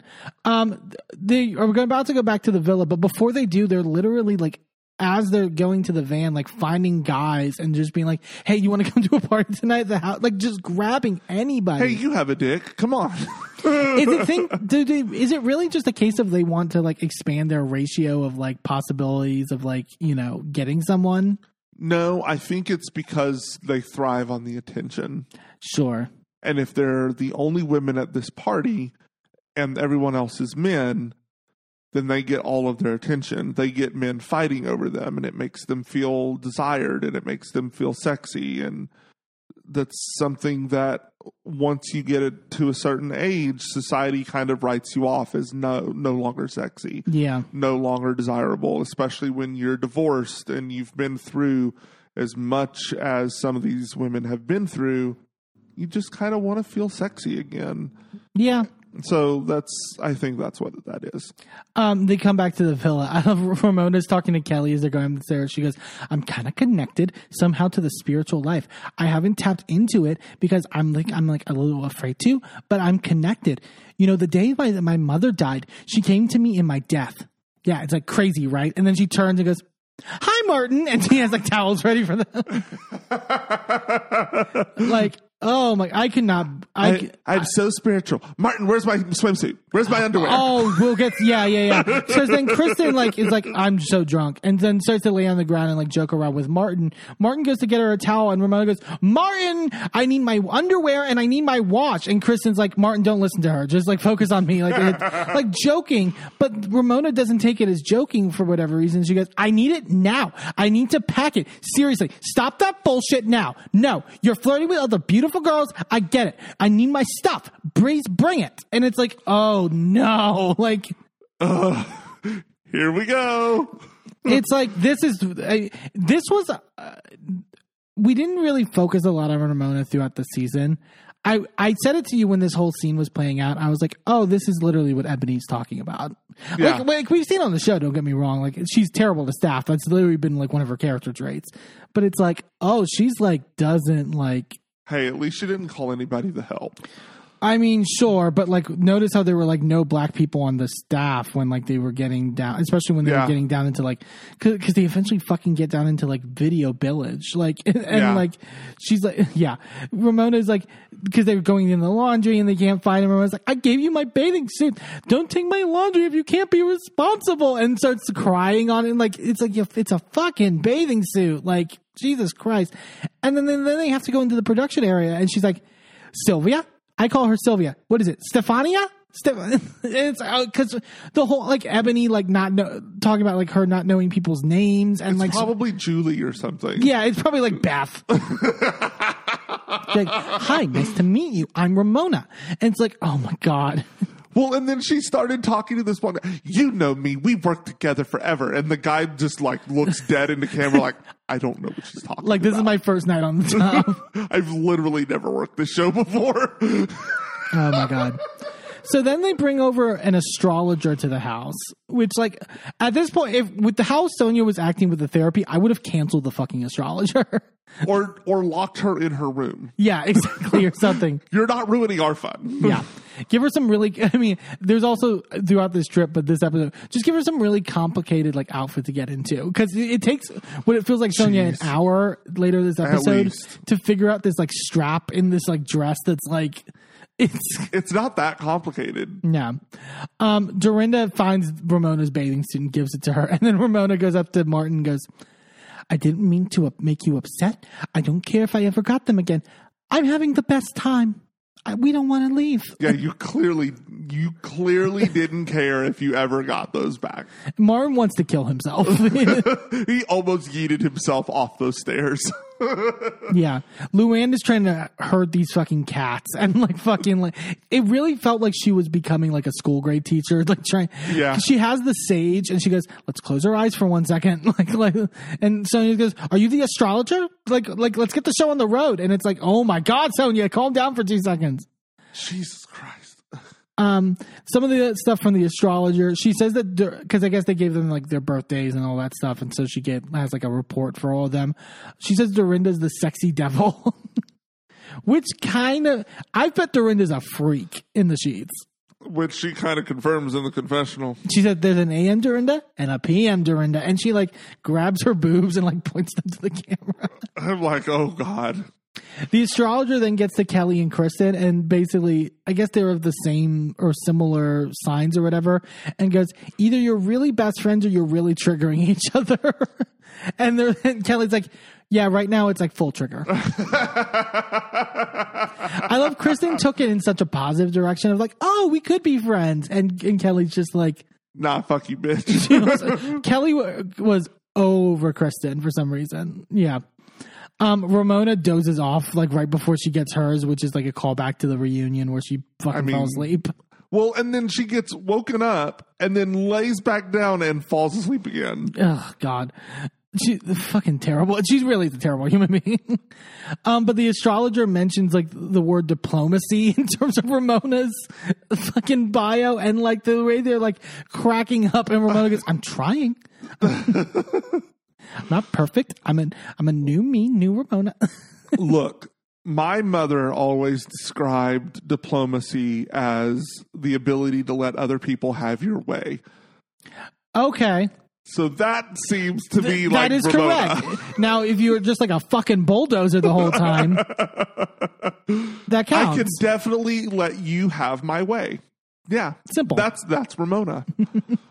Okay, so then they all get ready for disco night. They have all the party stuff set up. Martin's in like this giant like orange afro. Oh my fucking God, Dorinda's look for this party. Jesus Christ. The way she comes to the confessional like, hi. And it's like thigh high pink boots. This like sequin, not, like those paillettes, like paillette like slip dress with like a furry coat that has like lights on it and like bright red lipstick. And she has the fucking bubble gun. That's like, it looked like disco on acid. So disco. Oh my God. This like it was a lot. It was definitely edging more 80s disco than it was 70s disco. But like, yeah. Yeah. Dorinda loved it, and that's all that matters. Yeah, honestly. They all sit down for dinner beforehand and start to talking. The topic of the pirate comes up because it's obviously the last day of the trip. And Luann's like, oh my God. Like the pirate's called me like 9,000 times before. Let me call the pirate. And so they FaceTime the pirate, Tomas. And he's just in like he's a businessman who's in like a suit with like short hair. He doesn't have the long hair anymore. And shaved. Fully shaved. Does not look like the same person. I swear they just picked some random person to play this man. Yeah. Luann says her confessional. He looks like he works at Morgan Stanley instead of Pirates of the Caribbean. Honestly. It's, yeah. Oh my God. And so they're just like Luann's showing him to everybody. And she's like, yeah, we're in the same residence when we were last time in St. Bart's. Tomas goes, are you still in the same bedroom? And they're all like, oh, because he asked it like twice. And it's like, oh, how would he know what bedroom you were in, fucking Luann?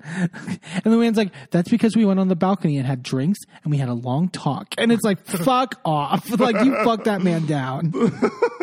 And then Sonia did the next night. Yeah. Dorinda asks, like, what did she phrases it as the highs, the lows, and the ha-has. Which, like, yeah. Dorinda and Kelly both agree that their low was their arguing and sort of not getting to a better place like they are now. Kristen says her low was getting off of the wrong foot with Kelly, and she like says like, I think it was just like miscommunication, and like I think we understand each other a little bit more now.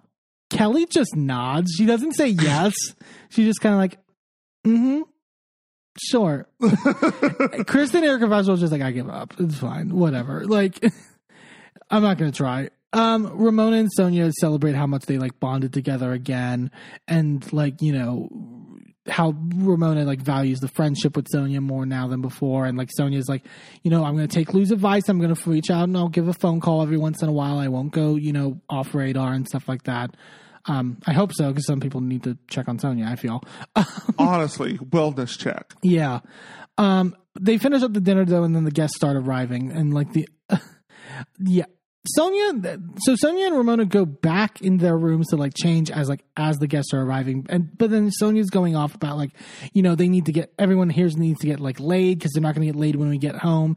She's like, she literally says, I have plans to get laid tomorrow. Like she's like, I already have it scheduled, and she says her confessional, she has like multiple options for when she gets back to New York. She has a 76-year-old. She has this one she calls like the sports guy. She says he has one that's like a Viking with like a long beard or whatever. Like, Jesus Christ. What? I mean, is this like the toaster oven and the jewelry line and the fun? Like, it's like, do these men exist? Or are these just the men you're thinking of while you're using your toys? Yeah. Which is fine. But Sonia's bragging about it. It's like, they don't have a sure thing for the next month. And Ramona goes, well, they can just use their hand. Which, like, again, Ramona, of course, you talk about sex. Like, stop playing dumb. And Sonia goes, why not use a vibrator? Ramona goes, I don't like vibrators. And Sonia says that they're like party favors nowadays. I feel like maybe Ramona doesn't like them because hasn't Ramona like complained in the past about having like bad wrists and hands and whatnot? Because it can hurt your hands using that, like with the vibrations. Osteoporosis, fucking like not osteoporosis. What am I thinking? Arthritis. Arthritis. Yeah. That will fuck up someone's game. So they're all partying. I love it because Kristen talks about like being like weird being the only one that's actually like with somebody in like the group. And so she's clearly dancing with the one clearly gay guy, like so obviously gay, like fucking like mesh shirts, like fucking like it's Doesn't he at one point put on Dorinda's high boots? Dorinda loses her boots at one point and he just has them on and is just like strutting at one point. It's like bitch work. Yeah. Dorinda says like the bubbles have like done something to me. And Dorinda is like hiking up her dress. She gets in the pool like with her dress and the way she is like grinding and dancing, it was like someone with experience. It wasn't some like, oh, yours is like this is PM Dorinda. Yeah, she had like rhythm and like hip motion that was like scary. Well, and it's just like her like wide-eyed smile the whole time when she's doing it. It's like she looked like that shark off of fucking Finding Nemo.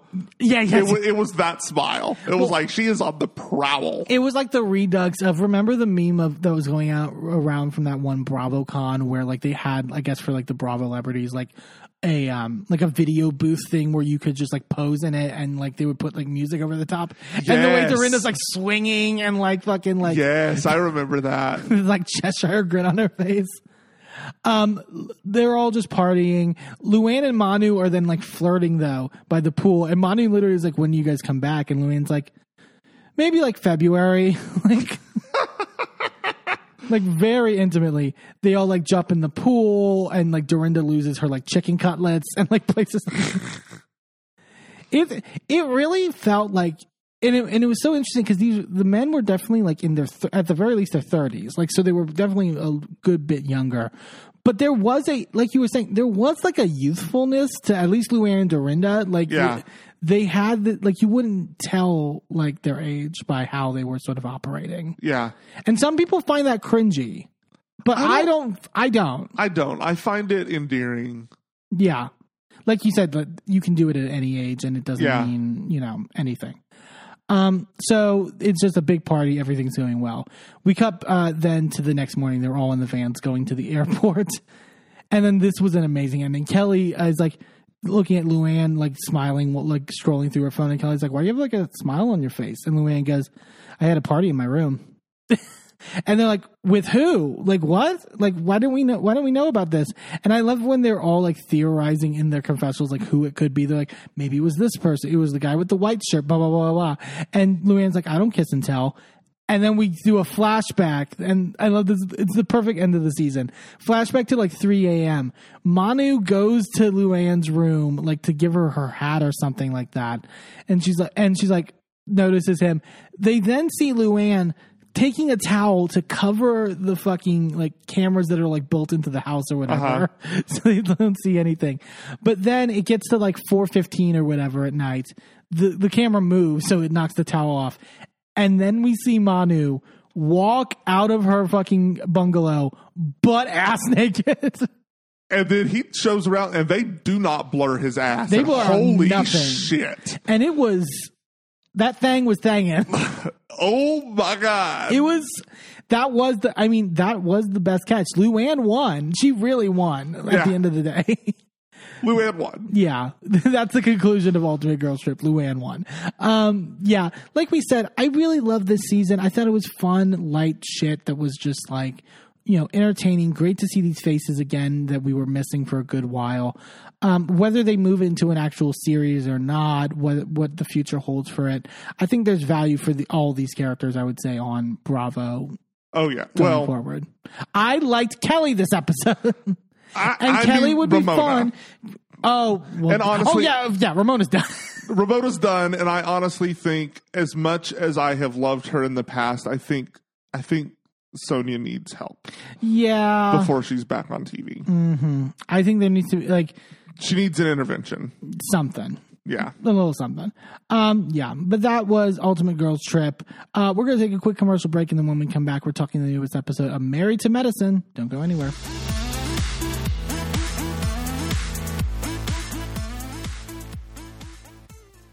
Well, hello, friends. I'm your pal in the mainstream media. And I'm the Riz. And, Riz, it takes years of strenuous, dedicated training before you're worthy to step inside a professional wrestling ring.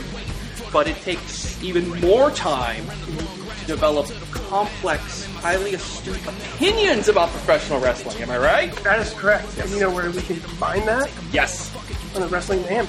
that's right.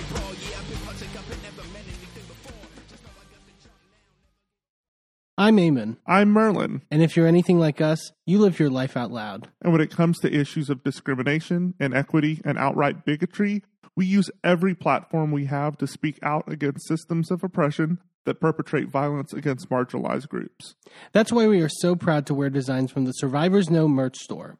Their team has created designs that feature unapologetic, empowering, and survivor-centered messaging that range from mild Like, accountability is love, and toxicity is not on the menu. to a little more spicy. Like one of my favorites, fuck your laws, fuck your system, transformative justice now, which has a cute little happy flower on it. Each design is available on a variety of items from t-shirts and hoodies to bags, blankets, magnets, and even stickers. And as more items become available, the options will continue to grow. 100% of the proceeds go back into supporting the amazing work done at Survivors Know to support survivors, workers, and survivor advocates by organizing, challenging the status quo, and creating alternatives to the systems that fail us. Support Survivors Know by shopping today at survivorsknow.threadless.com. That's survivorsknow.threadless.com. Sidekick Media Services. We are your sidekick in business for social media, video production, and more. Find out more at sidekickmediaservices.com.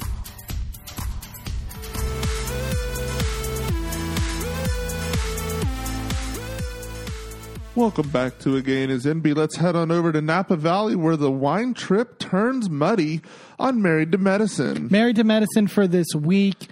Like you had mentioned before, there was a bit of a break in between because of the holidays. So, Like 3 full weeks. Like, yeah. goodness. And so it's good to get Married to Medicine back in the rotation and Definitely. back on our screens. I will note, I thought it was interesting, Quad is in the intro still. Yeah, that seems strange. I mean, I know we're going to that see her she's- at some point later, Yeah. but I don't think we're getting like in-depth scenes with her going forward. No. So. Well, and she says that she's only in quote unquote 2 more episodes, and that was before she showed up on the wine trip. So Right. I think she didn't realize that was going to be split into 2 episodes. So she was on 2 episodes there, plus showing up one more time at a party in the future. I'm not sure what that party is, but that seems to be it for Quad. That seems to be a wrap on Quad. I think it'll be interesting once we get to the reunion, because that's, I think, where a lot of this stuff's going to be hashed out. I mean, including the stuff that is not even involving Quad, because, oh my God, that fucking Instagram live with Heavenly and Sweet Tea. Oh my God. Where they literally almost killed each other. Like, killed each other via the internet. well, and the thing is that the Married to Medicine ladies are so good, especially Heavenly and now Phaedra, are really good at hyping their show. Yes. They are really good at getting out there and making sure that they're doing lives every week, that they are promoting what's happening on the show. Yeah. All of that sort of thing. They're doing more promos on Instagram than Bravo does ever. Sure, that's a really good point. I would say save some of it for the reunion, because, like, my God. Well, but also it, like, makes me want to tune into the reunion. Sure. Because if there's more drama that's going to be caused in the interim, right, then we're going to get even better reunion than we thought. Yeah. Her, like, Sweet Tea making that comment about Heavenly's mom, which I thought was a little low.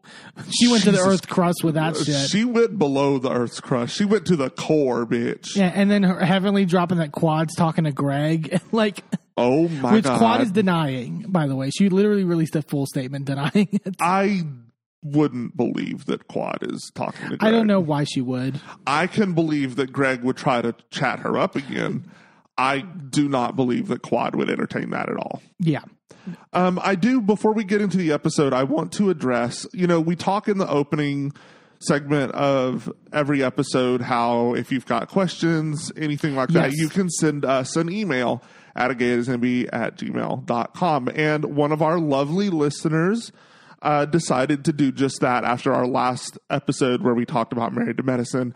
And I want to address it because she called me in a little bit on some of the things that we talked about specifically me, on putting Quad in the bottom and of the week, and like the way that we had talked about the Jackie stuff, both her and the Jackie stuff and all of that. And I just want to thank her for trusting us enough to handle this, right? We are two white people, both AMAB. So we have quite a bit of privilege, especially talking in a black space about a black show, right? Right. So she first of all, felt like that putting so much of the relationships falling apart on Quad was a little bit victim blaming, and I can see that. Sure. Right? Because at the end of the day, Quad was an abused woman. Did she fight back? Absolutely. But I believe Greg started that shit. Right. And she has every right to stand up for herself, and fighting back and standing up for yourself is not the same as abuse. It's just not. So if that's how y'all read that as the listeners, I want to apologize for that, because that is not, especially as someone who works in the domestic violence, sexual assault arena, I don't ever want to come off as victim blaming. And as a survivor myself, that's never my intention. Right. So, I want to apologize for that. And especially Quad, if you're listening, which I doubt, but if you are, know. I want to apologize directly to you. You didn't deserve that, right? You deserved better. Because we have seen all of this unfold. Like, we know all of the information. It just wasn't at the forefront of mind. So I apologize for that. Yeah. I was also sick that week, but that's not an excuse. Sure, yeah. She also talked about the stuff with Dr. Jackie, and I think more has developed since we talked about Dr. Jackie before. Yeah, and I want to put also to put slightly in the context too, and it's not, and like you said, like not an excuse. When Jackie had released like that first statement, that sort of like the written statement of stuff where she kind of said stuff from the live was taken out of context and stuff like that. She had actually like released that like maybe like an hour before we actually went and recorded that podcast. Like it was very quick, and that's not to say like now that we've seen sort of like more information come out about that and like more perspectives on it, I think Jackie has a lot to answer to in terms of the reunion. Absolutely. She did release a verbal statement where she was more apologetic, but I think like, again, diving more deeper into the details of it, I think needs to be done. Right. Absolutely. And our listener that emailed in likened it to, it's like, look, there's already a distrust of Black Americans to the medical community anyway, because of, like the Tuskegee experiments and all of the things, there's a lot of racism in the medical community, and simply being a Black doctor does not absolve you of that training. Right. Yeah. And she likened it to when there are Black police officers that still uphold the white supremacy that the police industrial complex, upholds. Like, they are still trained in anti-Black racial profiling, all of that stuff, so, and they still perpetuate that harm. And so Dr. Jackie, as someone who has vocally advocated for Black women's health, for someone to then go in and experience that from Dr. Jackie would then make it even worse, right? It's even worse than a white doctor doing that, because you expect better. And so that makes those wounds deeper and harder to heal.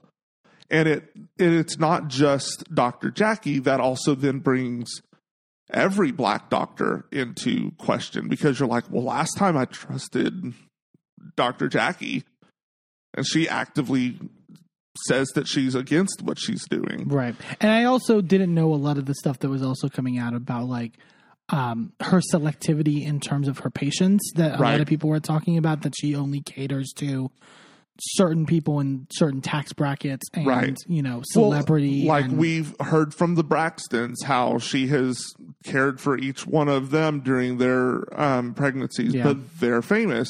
And so their experience is going to be different than someone who is someone who's just an everyday person from Atlanta. Yeah. So I appreciate and that listener's name is, give me a moment. And it was very also like called us out, but like in a way that was also very like well worded and like I could tell I personally really love like hearing different opinions too. So feel free, like if you're listening to us and you don't agree with something that we're saying for whatever reason, like obviously doing it in a respectful manner. But like, you know, I'm always open to sort of like being wrong and sort of like, you know, learning more. And that is from Miss Crisable. And I'm really grateful to you for pointing that out because again, especially with the stuff around Quad, I don't want to be doing harm on this platform. Yeah. That is the furthest thing of the point of this podcast. So for that, I apologize. That was specifically my thing with Quad. Like, completely apologize for that. So, 100%, if you've got something to call us in, or honestly, if you need to call us out for something and post it on Twitter, like, do it. Because if we've caused harm, we need to be called out. Yeah, 100%. And that's perfectly fine. And that's why I decided, instead of just emailing her back, because she emailed me like 2 weeks ago. Yeah, we haven't gotten to talk about it in the podcast because of the break. But we haven't gotten to talk about it here. And I thought, since we initially spoke about those things here, I'm going to apologize for it here. Yeah. Because, you know, you do wrong public, you need to do right public. Yeah. So that is me taking accountability. That is us taking accountability for not always hitting it right. And we're going to try to do better in the future. Yeah. So this episode of Married to Medicine. Yeah. So let's dive into the episode. So they're still in Sonoma, waking up the next morning, and Heavenly and Jackie are having breakfast with each other. Heavenly talks about, you know, this weekend went okay. She says, y'all put some people off of the island, which I love that she's like, y'all did that. Okay, Heavenly, as if you were involved. Right. Jackie goes, I mean, they kind of voted themselves off of the island, in terms of that.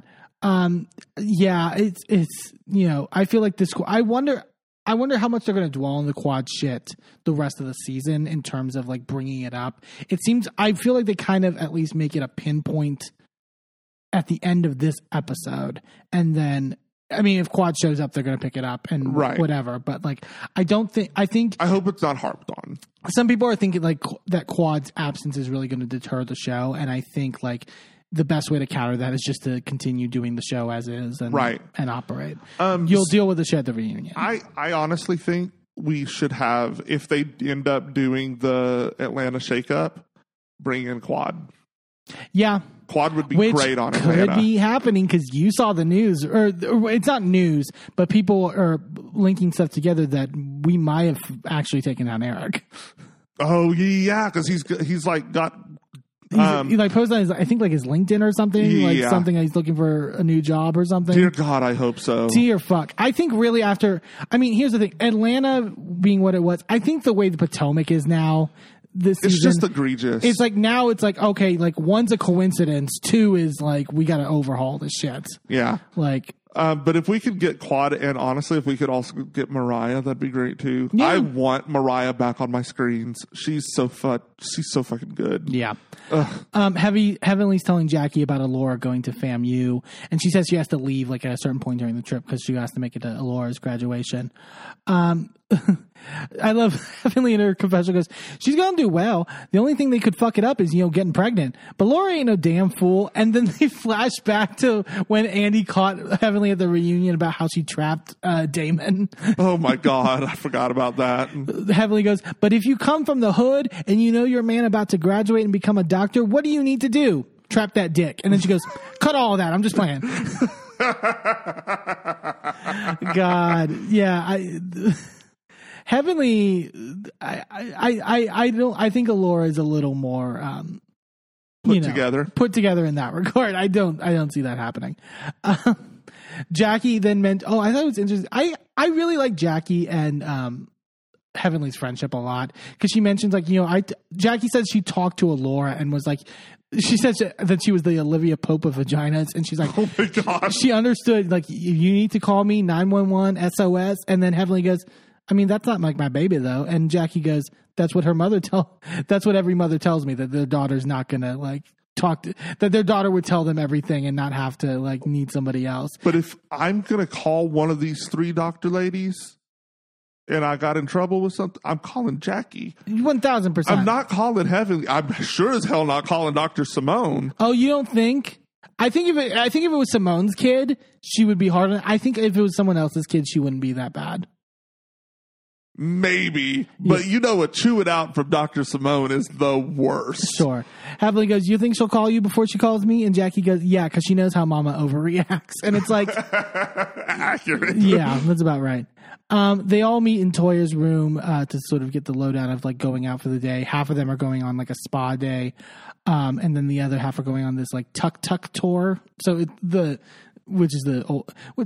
I mean, it is technically a tuk-tuk. I always think of tuk-tuks like outside of like, I don't think of tuk-tuks in terms of Napa Valley. I honestly, I can't think of what a tuk-tuk is. It's like, you see them on like Indian culture. Like you see them on like the streets of like, you know, they're like, they're like the little carts that like, they're like taxis.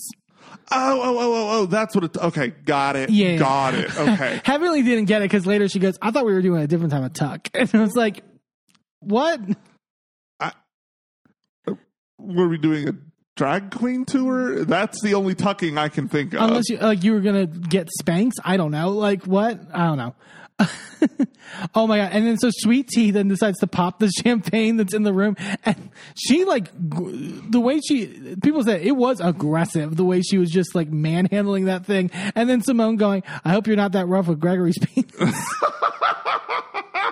She really did. She squeezed the bottom of the cork and this, like, it's just started foaming in her hand. It's like, girl, this is pornographic. I don't need this.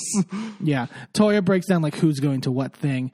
Toya tells Sweet Tea, like, look, you're on your period, so you can't get in the mud, which that was kind of a shady thing to say with, like, how the episode ends. Like, it's. Oh man, yeah, I didn't even connect those things. Well, there was so much, and it's probably like post editing too, because when you know how storylines are going to progress, like producers will like put the stuff in more and emphasize it. But it was like, oh god, I love Jackie going like, we're on our periods too, me and Heavenly, like we're not going in the mud. Oh my god, Phaedra's late getting to the car, but then when she gets to the car, she's like, yeah, sorry, like I had diarrhea. She said the way my booty hurt, I felt like I had a resurrection myself. But then it's like, and then you're going to the mud place? Like, isn't she the one that said it smelled like diarrhea when they got there? Yeah, and she was like, I'll be fine. I'm like, I don't think you will. Like, what? Okay. Maybe she was getting in the mud so that if she shat herself, nobody would notice. Yeah. Well, maybe Phaedra was just late for another reason, and she lies about everything anyway, so it's fine. That's fair. They arrive and to the spa, and like half of them are doing like mud, and half of them are doing like mineral baths or whatever. Simone says it smells like cow manure, and Phaedra has to tell the woman, I'm just very cautious about what I let into my vagina, and it stinks like so bad. And they're like, it's not going to get into you. You're wearing a swimsuit. Like, yeah, it's like, calm down. Phaedra goes into detail in her confessional. She goes, my vagina has to smell like peach pie. It smells delicious. It tastes delicious. Not that I taste it. It's just, that's what I'm told. I'm like, this is why I'm straight. This is why I'm straight. Yeah. So the other women. This is why you're straight? Yeah. Oh, you know what I mean. Whatever. You know what I mean. In my world, I am straight because this is normal in my world. Whatever. You guys are the weird ones. Anyways. They arrive. The other ladies are in the tuk-tuk, and they arrive at can I say, this poor white lady that was driving the tuk-tuk who, like, was... I only say that because she was very corny as fuck. Literally, they arrive for their lunch, and she goes, hippity hop out, ladies. I'm sorry, what now? Like, Heavenly should have read her ass down about, like, what the hell are you saying? That is some stuff. Yeah. They're eating, and Heavenly, they have like charcuterie. Heavenly's like, this is a cute little charcuterie board, and Sweet Tea tries to make a joke, and she's like, I used to call this a coochie board. And Jackie goes, coochie board? No, this ain't no coochie board. Don't mess up our peaceful spot. And I think Jackie was joking too, but it was kind of, I do think, like, here's the question, and Sweet Tea kind of like says why, and I don't know if I necessarily agree as to this being the why, but like, do you think Sweet Tea fits in this group? I'm not sure yet, because there is, I mean, I think she's trying. I think she's trying. I just think it's weird when. No, I don't think she does. I think that she is far enough in age away from the rest of the women in this group, and not all of them. Like, because both Toya and Alicia are younger than the other ladies. So, and the other ladies aren't that old. So it's like, because even like Contessa was like relatively young. Yeah, I'd say she was working. Like maybe like 40. Yeah. And I'd say like 40s is where Alicia and Toya are. And then like you've got Simone is probably in her 50s. I think Jackie maybe has hit 60 at this point. Yeah, probably. Heavenly's probably in her 50s. I mean, it's not that old in comparison to like Sweet Tea is younger than me, I think. Right. She's like 32. Yeah, and I think because Sweet Tea does say it's like she says in her confessional, she's like, I mean, like I'm a millennial and these ladies are way out of touch. They're damn near my grandmama's age. I mean, we're black women, we got vaginas, and other than that, we don't have anything in common. I respect them as if they're like gentle old ladies, and I'm like, okay, you're kind of making digs a little bit, first off. But to me, it's like I feel like I could bond with like a Jackie or a like a Heavenly and stuff like that, and I'm 30. Well. I'm a weird situation because my best friends growing up were my grandmother's best friends. Right. So, like, I'm like 8, 9, 10, 11, 12 years old, best friends with, 70, 80-year-old biddies. And, we're sitting around playing dominoes and cards all the time. Like, that's what I grew up with. So, like... I think it just has way more to do with Sweet Tea being I feel very timid in certain regards. Like, I wonder if her military background like has a certain thing to do with it, where she's not like the most like outward personality, so to speak. I feel like that's more the case because you have so many outward personalities in the cast. Yeah. But I mean, like I said, she was very outward on that live with Heavenly. So like, I think it can be brought out. Well, but I also think that the live with Heavenly is also after filming the whole season. It's also after having, exposure and she has a lot of pressure on her. Like, not to like say, like, I stand with Quad in terms of like the kind of fucked upness of having her on the show, but I also understand the pressure. It's not her fault. And like there is a pressure of like, I am going to be looked at and scrutinized probably a much more certain way because I'm married to G coming on Quad show. Yeah. I wonder if that's like in the back of her head. Yeah, probably. We then see Cecil is having Eugene over to the house for cigars, and we kind of go back and forth between this and then also the ladies relaxing after their spa day. Simone is asking Alicia about Kemma, her husband, like, how is he handling things with the kids? And Alicia's like, yeah, he told me like he has like a newfound appreciation for me. And they cut back to her like on the phone with him, basically like flipping out because the kids are just like crazy or whatever. And so now we get kind of more details into like their dynamic, at least of how it's like being perceived. Eugene says that Kemma's a funny dude, and then they flash back to from the guys' night, and he's telling this story about how he was telling Alicia, like, at one point, like, yeah, I'm actually working, and you're like at home with the kids, because he doesn't view that as work, basically. Like, I bet he views it different now, huh? Yeah, and he's like, you should be happy, etc. And it's like, yeah, there's all this discussion about Kemma's like sort of not stereotypical, but like sort of more traditional understanding. They link that to his culture, which I think I don't know enough about him to where like that could be a part of it. But yeah, it's like, I didn't really love, well, not that I didn't love, I cringed slightly when Simone was talking about her confessional of like, Kemma's from Zimbabwe or whatever the fuck. Like, it's like, he's like, it's not coming to America. He's already here. She says something to that effect. And it's like, It's like, wow. Okay. I mean, but like maybe it is informed from that. Like Alicia talks about how her perspective of like being self-sufficient as a woman was informed by her mother being a single mother. Right. And so that's like, so maybe we don't know enough about Kemma to where like maybe that is informing it. But I kind of was just like, okay, you can say that, Simone. I'm not saying it. Yeah. Like, I did find it interesting, the difference between Cecil's point of view on this and Eugene's in this conversation, because Eugene is definitely approaching this from the viewpoint of, yeah, that's fucked up. That's not how this works. That's not how any of this works. And Cecil was definitely approaching that from, yeah, that viewpoint will get you in trouble. Yeah, he's like, I couldn't do that with Simone. And right, it's like, as opposed to you shouldn't do that with Simone because that's wrong. Yeah. It was very much, this will get you in trouble, not this is the wrong thing. Yeah. Eugene says, Cecil, he goes, you're about to be around some real strong, opinionated women. He hasn't been around Toya or Simone, and they're not the type, if he were to say something like that, to back down. Which I also think that, like, I also appreciate that, like, he has to be prepared that our wives are going to call him out to his fucking face. And I believe that. Like, oh, 100%. And Eugene's like, I'm not doing anything to stop it. Like, sorry. Like, which is interesting considering what Toya says later. Yeah. About needing a man. Well, yeah, she said something about like, because Alicia's like, you know, I know that's one of the things my mom taught me was I don't need a man. And Toya goes, but you know, as an adult woman, you definitely do. And she goes, at least, you know, not all the time, but you definitely need it. Toya says this.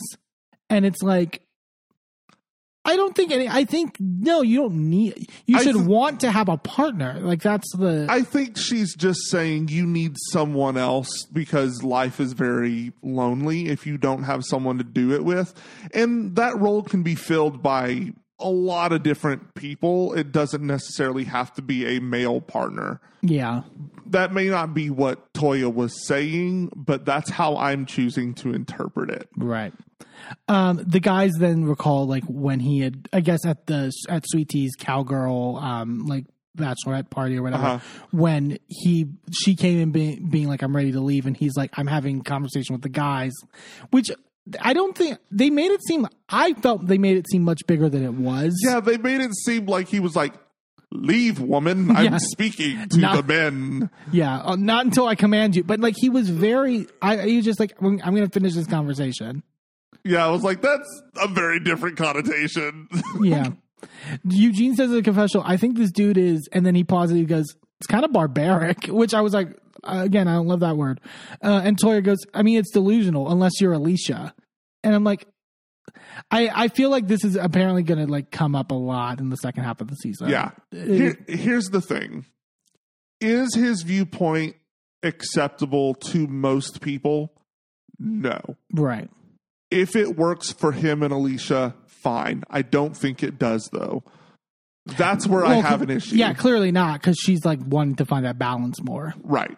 So the only issue I have is, does it work for Alicia? No. Then let's evolve that. Yeah. Otherwise, do what works for you. Yeah, I agree. They asked Phaedra if she wants to ever get married again. Phaedra goes, not really. You know, I don't think that you have to like put a name on something. And with like high income people, like it's too dangerous. I'm like, that.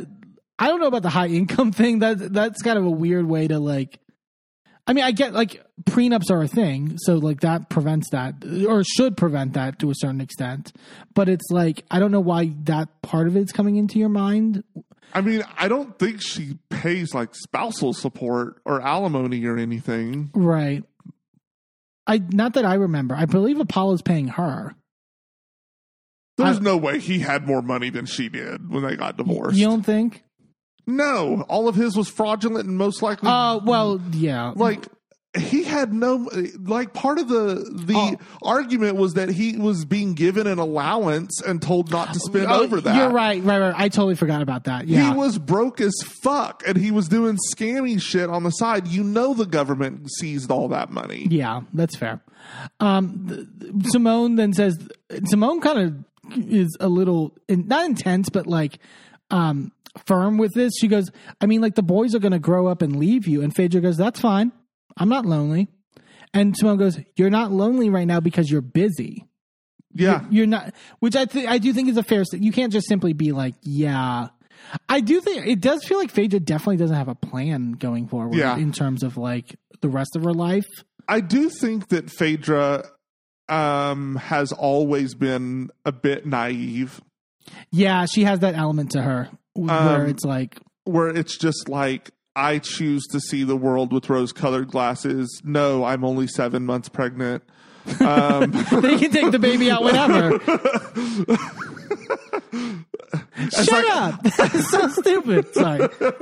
I prefer my babies a little undercooked. Yeah. You know, it's fine. She's a little delulu on a couple things, and I think that that's a part of her charm on TV. But also, like, girl, at a certain point, you're going to be in that big house by yourself, right? And I'm not saying that you need a man to fill that role, but you need someone that you are close to and that you are emotionally intimate with. Because we don't really even see like distant family, right, or like anything beyond like what her experience in the friend group and if she is dating someone. Right. I need to see you develop a friendship that I know will carry you into, because I don't think you need to be married. I don't think that role needs to be filled by a man or a romantic partner. If you've got a best friend that could hold you down, that's enough. That's good. You just need emotional intimacy and partnership, like on a platonic level, to carry you through your golden years. Yeah. Toya then asked, what did you tell the boys happened between you and the dad? And Phaedra goes, I mean, they read, they know. Which I was like, oh God, I hope that, like... I hope you sat them down and talked to them about it first. I mean, I get that, like, that's the nature of the internet, but those boys were still young enough to where, like, that... Yeah. I mean, they knew he was in prison. Because we saw them doing, like, visits at a certain point, but it's like... Yeah. Well, but I mean, she wasn't letting them visit for a long time. Oh, that's right. It took, like... Yeah. But it took Candy, like, convincing her to go do that, and then she turned her back on.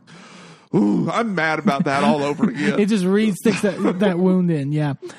Phaedra says that she was in a really dark place during the divorce with Apollo, but she says that she wants my sons to know that their father and make their own opinion of him. And she's like, that's adulting. That's how you should operate. Which, that mindset I totally agree with. Yes. I just think some of the other stuff. Yeah. Toya then goes, I usually answer questions before they get asked. And Phaedra goes, well, that's good for you and your household. And I love Toya just like, you're right. I ain't got shit to say to that. Like, he checked me. They head on out to eat. I fucking love. So Toya basically gave them the prompt of like, so wear something like a color that will like represent like a wine of your choice. So people are in like reds and like whites and like, and you know, different stuff. Fucking Phaedra shows up in this like sparkly ass like dress. She's like, are you sparkling wine? Like, what are you doing? But she likes Prosecco. This also lends to what we were saying a while ago about like, it does feel like Phaedra's fashions are very, like everyone's like a nice casual dress for like a dinner, and Phaedra is like dolled the fuck out. I feel she's like, bitch, I'm showing up and I'm showing out. Yeah. Simone orders a cocktail because she's over the wine at this. She's like, I'm not a wine girl. Like, give me a cocktail. And even Toya orders a skinny margarita, and she's like, bitch, like this is your trip about wine, whatever. So Jackie, they're talking about the trip and how fun it was. This was awkward. Jackie brings up the conversation with Vice President Harris that she had, and Sweet Tea brings up her experience. She's like, yeah, like I think like a lot of black women are dismissed. You know, I remember crying in my doctor's office and all this pain. And she was like, you know, this is just something that you have to deal with. So I'm really happy like being around you guys and being around doctors who, you know, oof. Yeah. Not only with all the Jackie allegations that have come out, but also then to find out that her doctor had dismissed her pain when she now possibly, we find out that she has endometriosis. Yeah. That's really fucking sad. And like, God damn, it's sucks. It's such a scourge on society, and people need to wake the fuck up. Jackie talks about the topic of like surrogacy comes up. I don't like about as an option, and Simone's like telling Jackie, like, tell us like what the process is like. She does say, Jackie then brings up casually, some families do request that, there is no sexual intercourse during the pregnancy. And Toya goes, absolutely. You better put no sperm on top of my little one's head. And then fucking Toya elaborates and says that like when she was pregnant, like Eugene would like have sex with me because I needed it. Like he would, etc. But he was like, I feel like I'm nutting on my kid's head. And we were both like,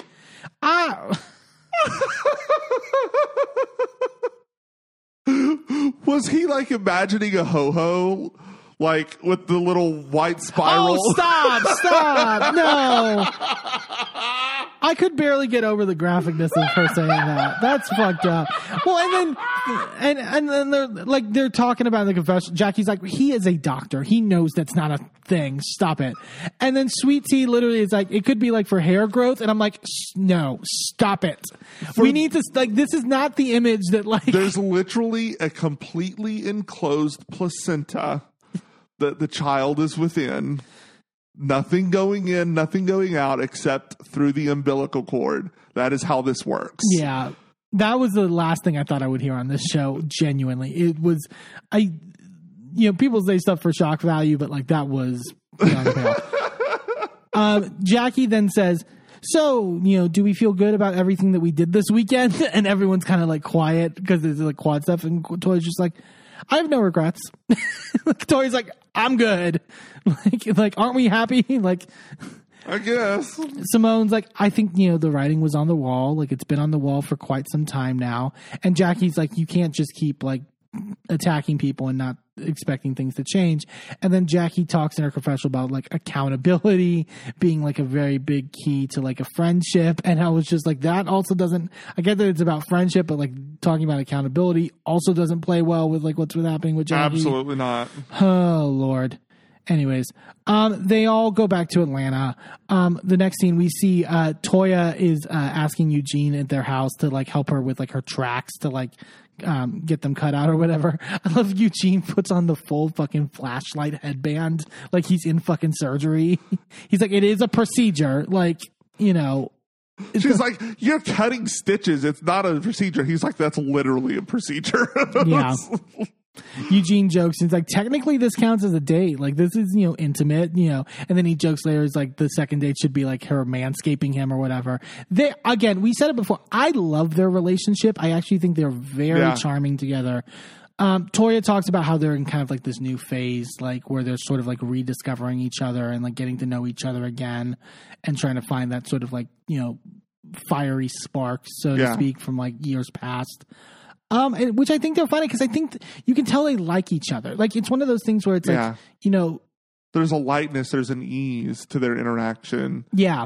And it's like, you're going to have tough moments, don't get me wrong. Yeah. But it's like, if you clearly have a like and a respect for one another, I think it helps with those hurdles so much. Yeah. And I think we definitely see that. We then go over to Heavenly's house as she's getting ready for one of her like live stream things, and Allura comes in. And they talk. Heavenly says, are you ready to go to college? Do you want me to come down and maybe like stay for like a week? And Allura goes, a week? Like, but Heavenly's going to be that mother. I know we're going to get a scene that is basically the Vicky scene from OC where she brings the keg to the party. Oh, dear God. Oh my God. Heavenly is Vicky. Heavenly is Vicky. Holy shit. In certain ways. Not in every way, but no, not in every way, but holy shit. Yeah. I wish we at least had OC on, because we definitely need to talk at some point about this whole stuff that's happening with the Trace and Micas, because it is juicy as fuck. Well, and with the Alexis Bellino of it. Yeah, it's reported that she's been offered a contract. So. And that she's literally like on the verge to being engaged to John Jansen. Oh, I didn't know that. Oh my God, don't tell me that. Like, because she was just broke off an engagement in August before getting with him in November. But that's been 2 months. And then they're just, it's a lot. No. It's a lot. Anyway, Married to Medicine. And also the fact that Shannon never got engaged to him for No, that's gonna break her. But they never knew each other. She has no allegiance to her. It's just so fucked up. I don't know. Like, yeah. Alora goes, I did want to talk to you about something that's been heavy on my mind. You're going to have more time to yourself. So I wanted to make sure I talked to you about you and your relationship with your sister. You were like, oh, okay, someone told her to say it. It felt a little like someone scene set this. But a little bit. But I actually, like, the more we thought about it, I'm like, you know what? It probably is coming up naturally in like conversations. I'm sure Heavenly is a person to like normally bring that stuff up. I think if anyone in that household is emotionally intelligent enough to bring it up and ballsy enough to bring it up, it's Alora. Yeah. Heavenly's like, look, I'm 52 years old. And Laura goes, yeah, and you still have time. Like, and I loved how blunt Alora was. She was like, I think that your mom pinned y'all against each other. You know, that's a big issue. But you can't talk to your mom about it now. All you can talk to about it is with each other. And that kind of shook Heavenly. You could tell. It's so like she is literally the perfect blend of Heavenly and Damon. Yes. Like, 1000%. Like it's a strange pairing on paper, but when you literally like see it manifest itself in Alora, it's like, oh, this is good. Yeah.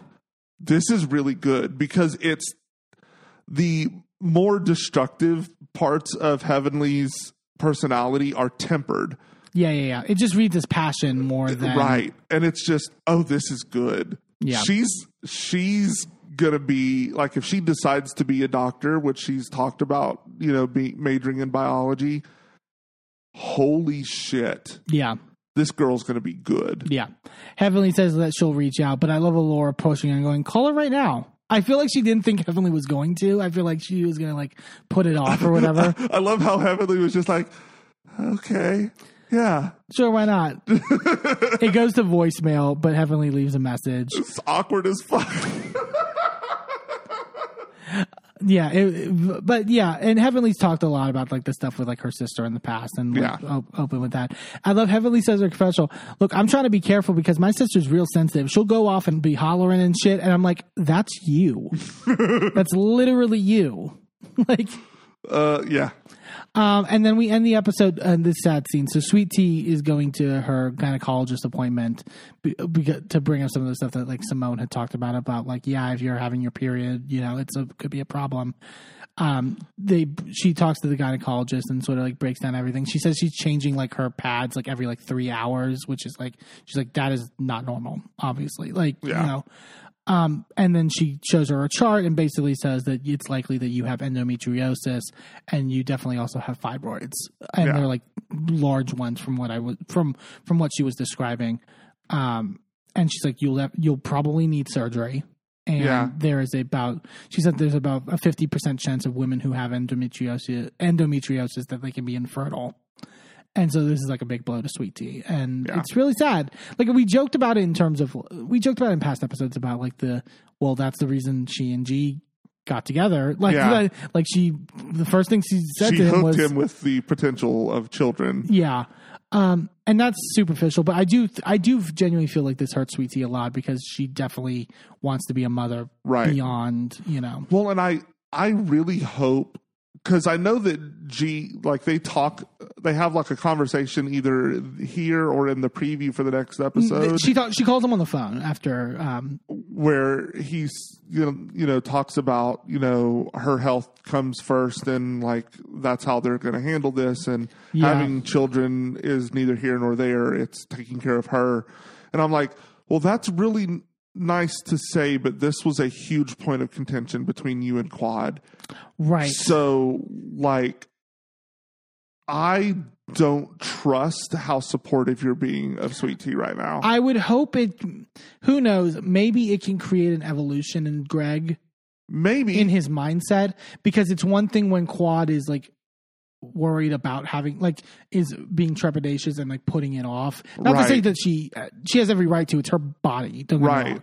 But like it's one thing when that's happening versus then you're thrust into a situation where this person maybe can't have children. Right. And then that like like as difficult as this is for T to deal with, I just hope that she also is not going to have to deal with Greg becoming destructive again. 1,000%. Like, that's, yeah. Because nobody deserves any of this, but definitely she needs his support if she's going to get through this. Right. Like, it sounds, like you said, it sounds very nice in the beginning. I just hope it stays that way. Yeah. Yeah, that was Married to Medicine for this week. Really good episode. I just love this cast, and it's a fun dynamic, and it's a light show that, like, well, it's weird to say light show with that ending, but like it's just really enjoyable overall. I really love this show and this cast. All right, let's get into these tops and bottoms. We've got Drag Race, we've got Ultimate Girls Trip, we've got Married to Medicine. What you thinking, babe? I'll start with my top for this week. I'm going to give it to Mirage over on Drag Race. Who there was just something I instantly gravitated towards with her, and like her aesthetic and her style of drag and sort of like how she performs. I'm really going to love, I think, throughout this season. I think she seems just really naturally funny and just sort of like chill and not put on in a way that I really do enjoy. She was my big standout from the episode. For my bottom, I'm going to, unfortunately, it's not really a bottom of like, I hate this person or whatever. I was just more sad than anything. I'm going to give it to Sonia on Girls Trip, only because it was sad to sort of like conclude the season with like a not so great view of her.